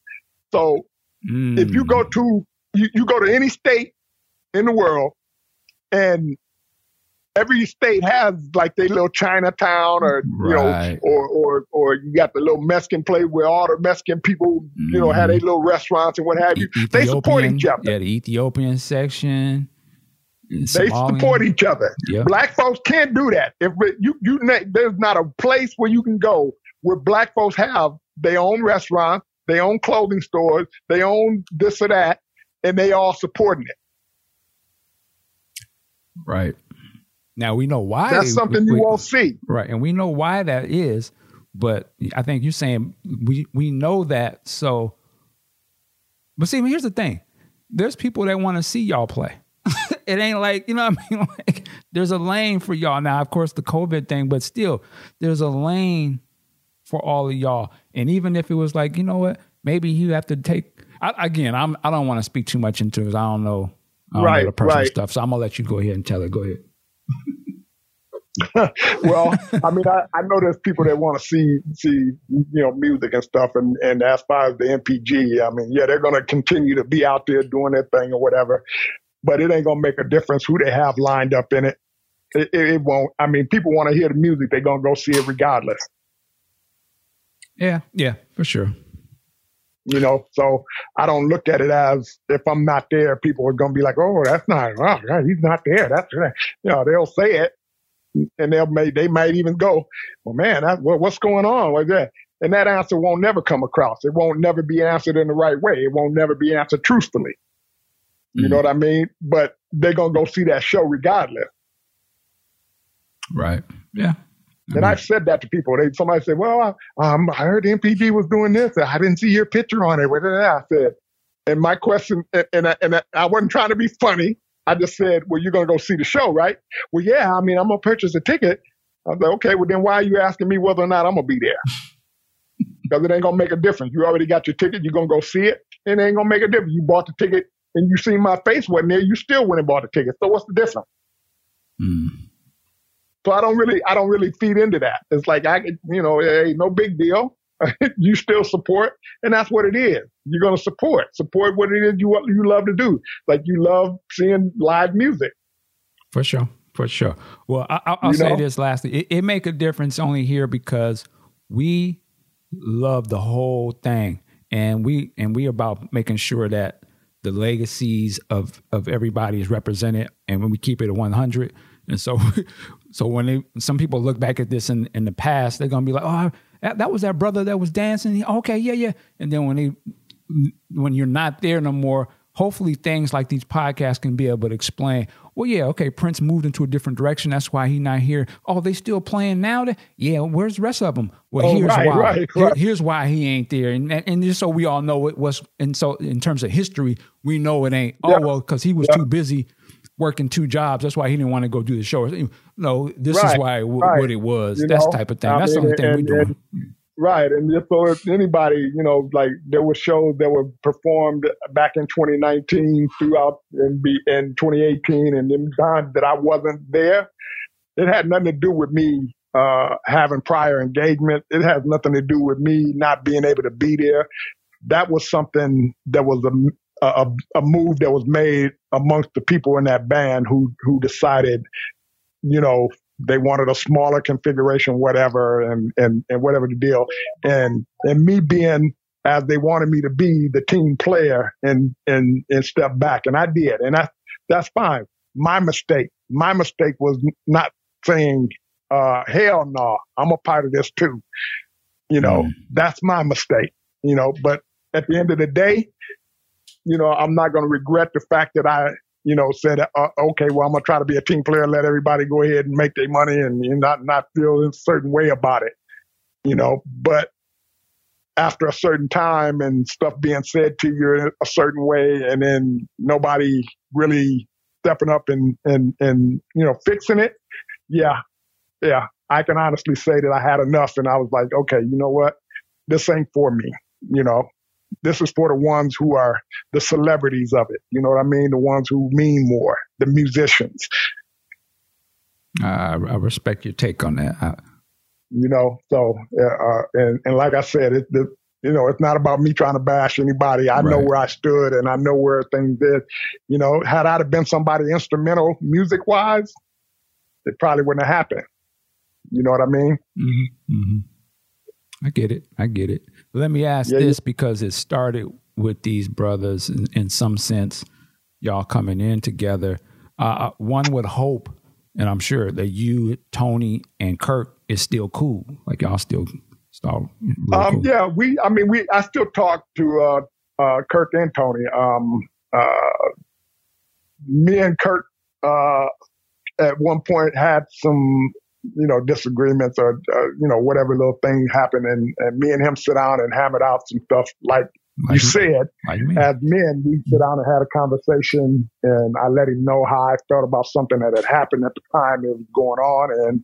And we good, man. I mean, we made progress and that's my little brother, man. I will never try to hold nothing. And Tone's like, that's my brother from another mother, man. We, we go back so many years. And, I would hope, that brother had my back when we was in that whole thing, but I don't know. Cause I wasn't, I wasn't in the room when people speak about certain things or how it was going to be, but, we cool. I haven't heard from him in a little while. We text here and there. I'm trying to do better on texting all these brothers to say how y'all doing or whatever. But I don't expect brothers to try to be like me and try to make sure everybody's cool and be all this other stuff. It's just me turning a new lease on my life, man. I'm with all the things I've been through. So we cool though. I mean, I don't see it no different, as for friendship wise, unless something else, I don't know. Or, while being in the band, me and Tone was in touch quite a bit, but since, decision was made and I stepped away from it because I didn't like what was being said to me. I haven't really, there hasn't been like a lot of conversation. from that point, which kind of got me in my feelings a little bit, because it's kind of like, well, damn, man, you don't even talk to a brother no more. You know, I pissed y'all off that much to where y'all didn't want to have anything to do with my ass, and that's fine. I piss a lot of people off. And it might be awkward. At my regular job, I piss people off because I don't, you know. You know what, y'all should just meet up and do hot hands. How about that? I'm still quick as the motherfucker. Y'all can meet up and just take it back to hot hands. Squash it out. You know what I mean? Okay, man. Well, listen, Damon. Oh, the other thing I wanted into, because you mentioned you had you had a child. I don't know if you have more. You kind of said you was a grandfather. You a grandparent now, or? Oh yeah, man. I'm a grandparent. What we say, almost 14 times now. Really? Yeah, man. Okay, well, you got a nice big family. my oldest daughter is pregnant right now. She's getting ready to have a kid. Wow. Okay. Well, man. probably in a few more months, but she's pregnant. So that's going to be, I believe that's going to be number 14, if I'm not mistaken. Wow. 14 or 15. So. Well, damn, I got to take lessons from you. I'm losing track of how many times they having sex out here. Shit, I'm not trying to tell my brother, y'all need to slow the hell down. Somebody's paying for it, I guess. I'm like, hell, I can't get all of them niggas no gift. It's too many of y'all. I'm gonna start giving y'all the share. Y'all gonna get the share button. You know, you want to start making some cookies or something. Y'all come get your for gift. Real. I ain't buying shit. Look, get everybody get a cookie. Well, man, that's incredible, man. Like, you are hella wealthy, man. Like, to have a big family like that, that's wealth, man. Like, yeah, my kids are, they're all grown and they're living their life and whatever, man. And wow. I'm just, I try to be there when they need to talk or whatever else. Not that they call a lot for anything like that, but except for when, hey, Dad, I'm going to do this. You gotta, okay, then y'all need some money. Okay. Now you want to talk to me, huh? I'm gonna check cases on all you. Yeah. Anyway.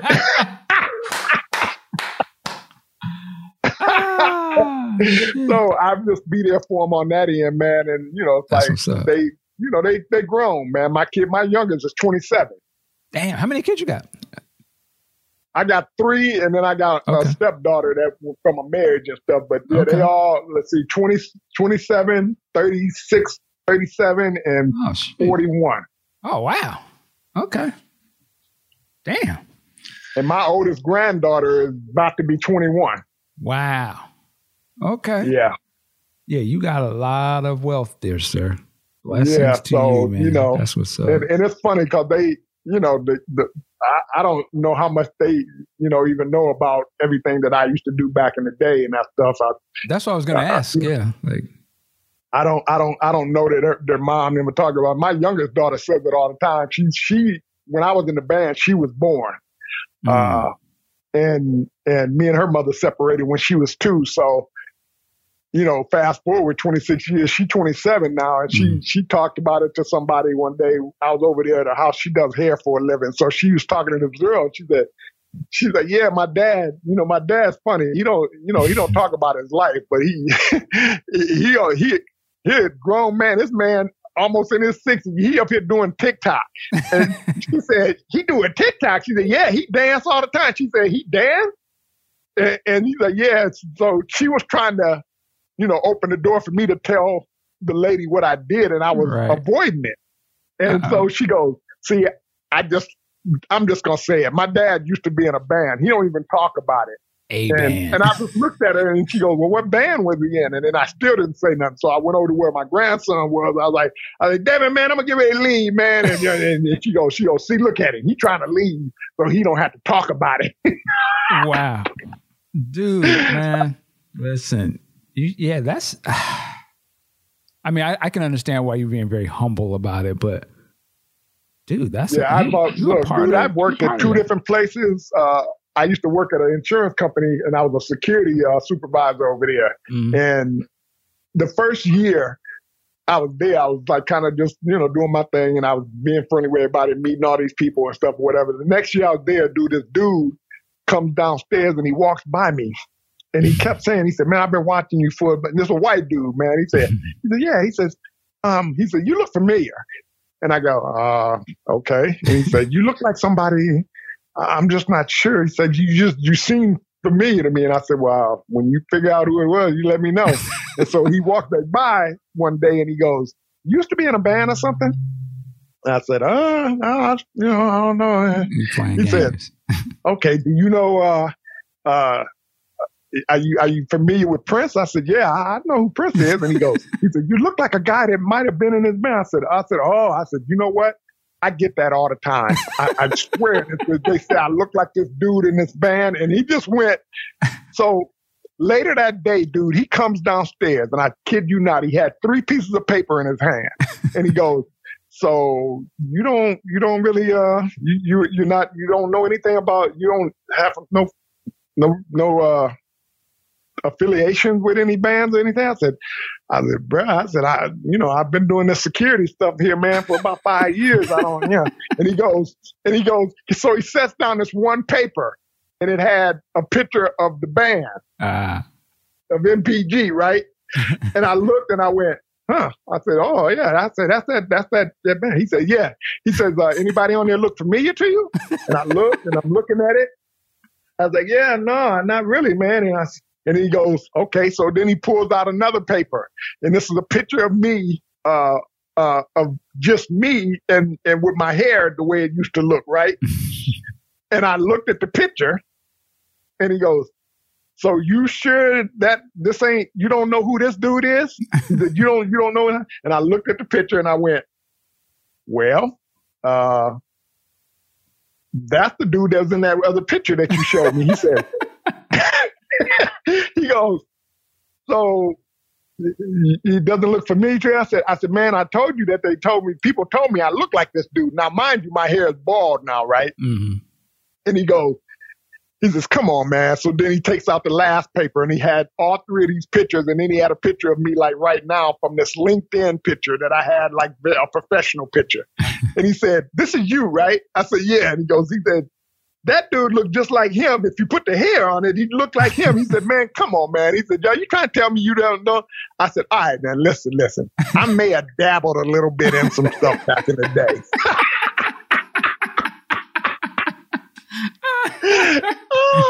He said, "Oh my God." He said, "It took me a whole 25 minutes just to get you to say you was a part of that." I said, "Look, man," I said, I don't get into that stuff like that, man. I said, "I'm here doing security. So you got any security questions?" So I'm at work trying to get my bag. I'm at work, bro. I'm at work, bro. I don't do that. I'm not yet. It was too funny, man. And to this day, there's a guy that I work at this another place where I'm at now. Dude, I walk past this dude's office, and he's got a picture he done took offline, and he's got it on his desktop, right? On his he's got a cutout picture of me on the back of his computer. Lord.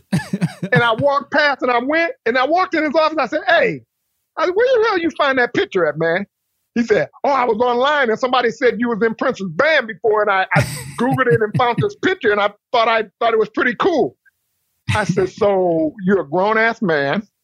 You got my picture on the back of your computer, like." I'm like, "Don't you find that a little funny or weird?" I ain't giving you props, man. You did? Dude, that tickled the shit out of me. I said, "Okay, dude, you know what? I'm just going to let you have that." And now every time I walk past your office, I'm going to look in there and see this picture of me. Right. In that get up. Man, they probably, how, people are. That's Damon. He used to be, that's probably a talking point, something that they use. Of course. Of course. Good. Of course. I'm sure at some point, or as probably already happened, people in your family and Damon, he was up there with Prince now. Go and talk to him. He'll tell you what you need to do now. Yeah, I've had some family that, I got a lot of relatives in Texas, man.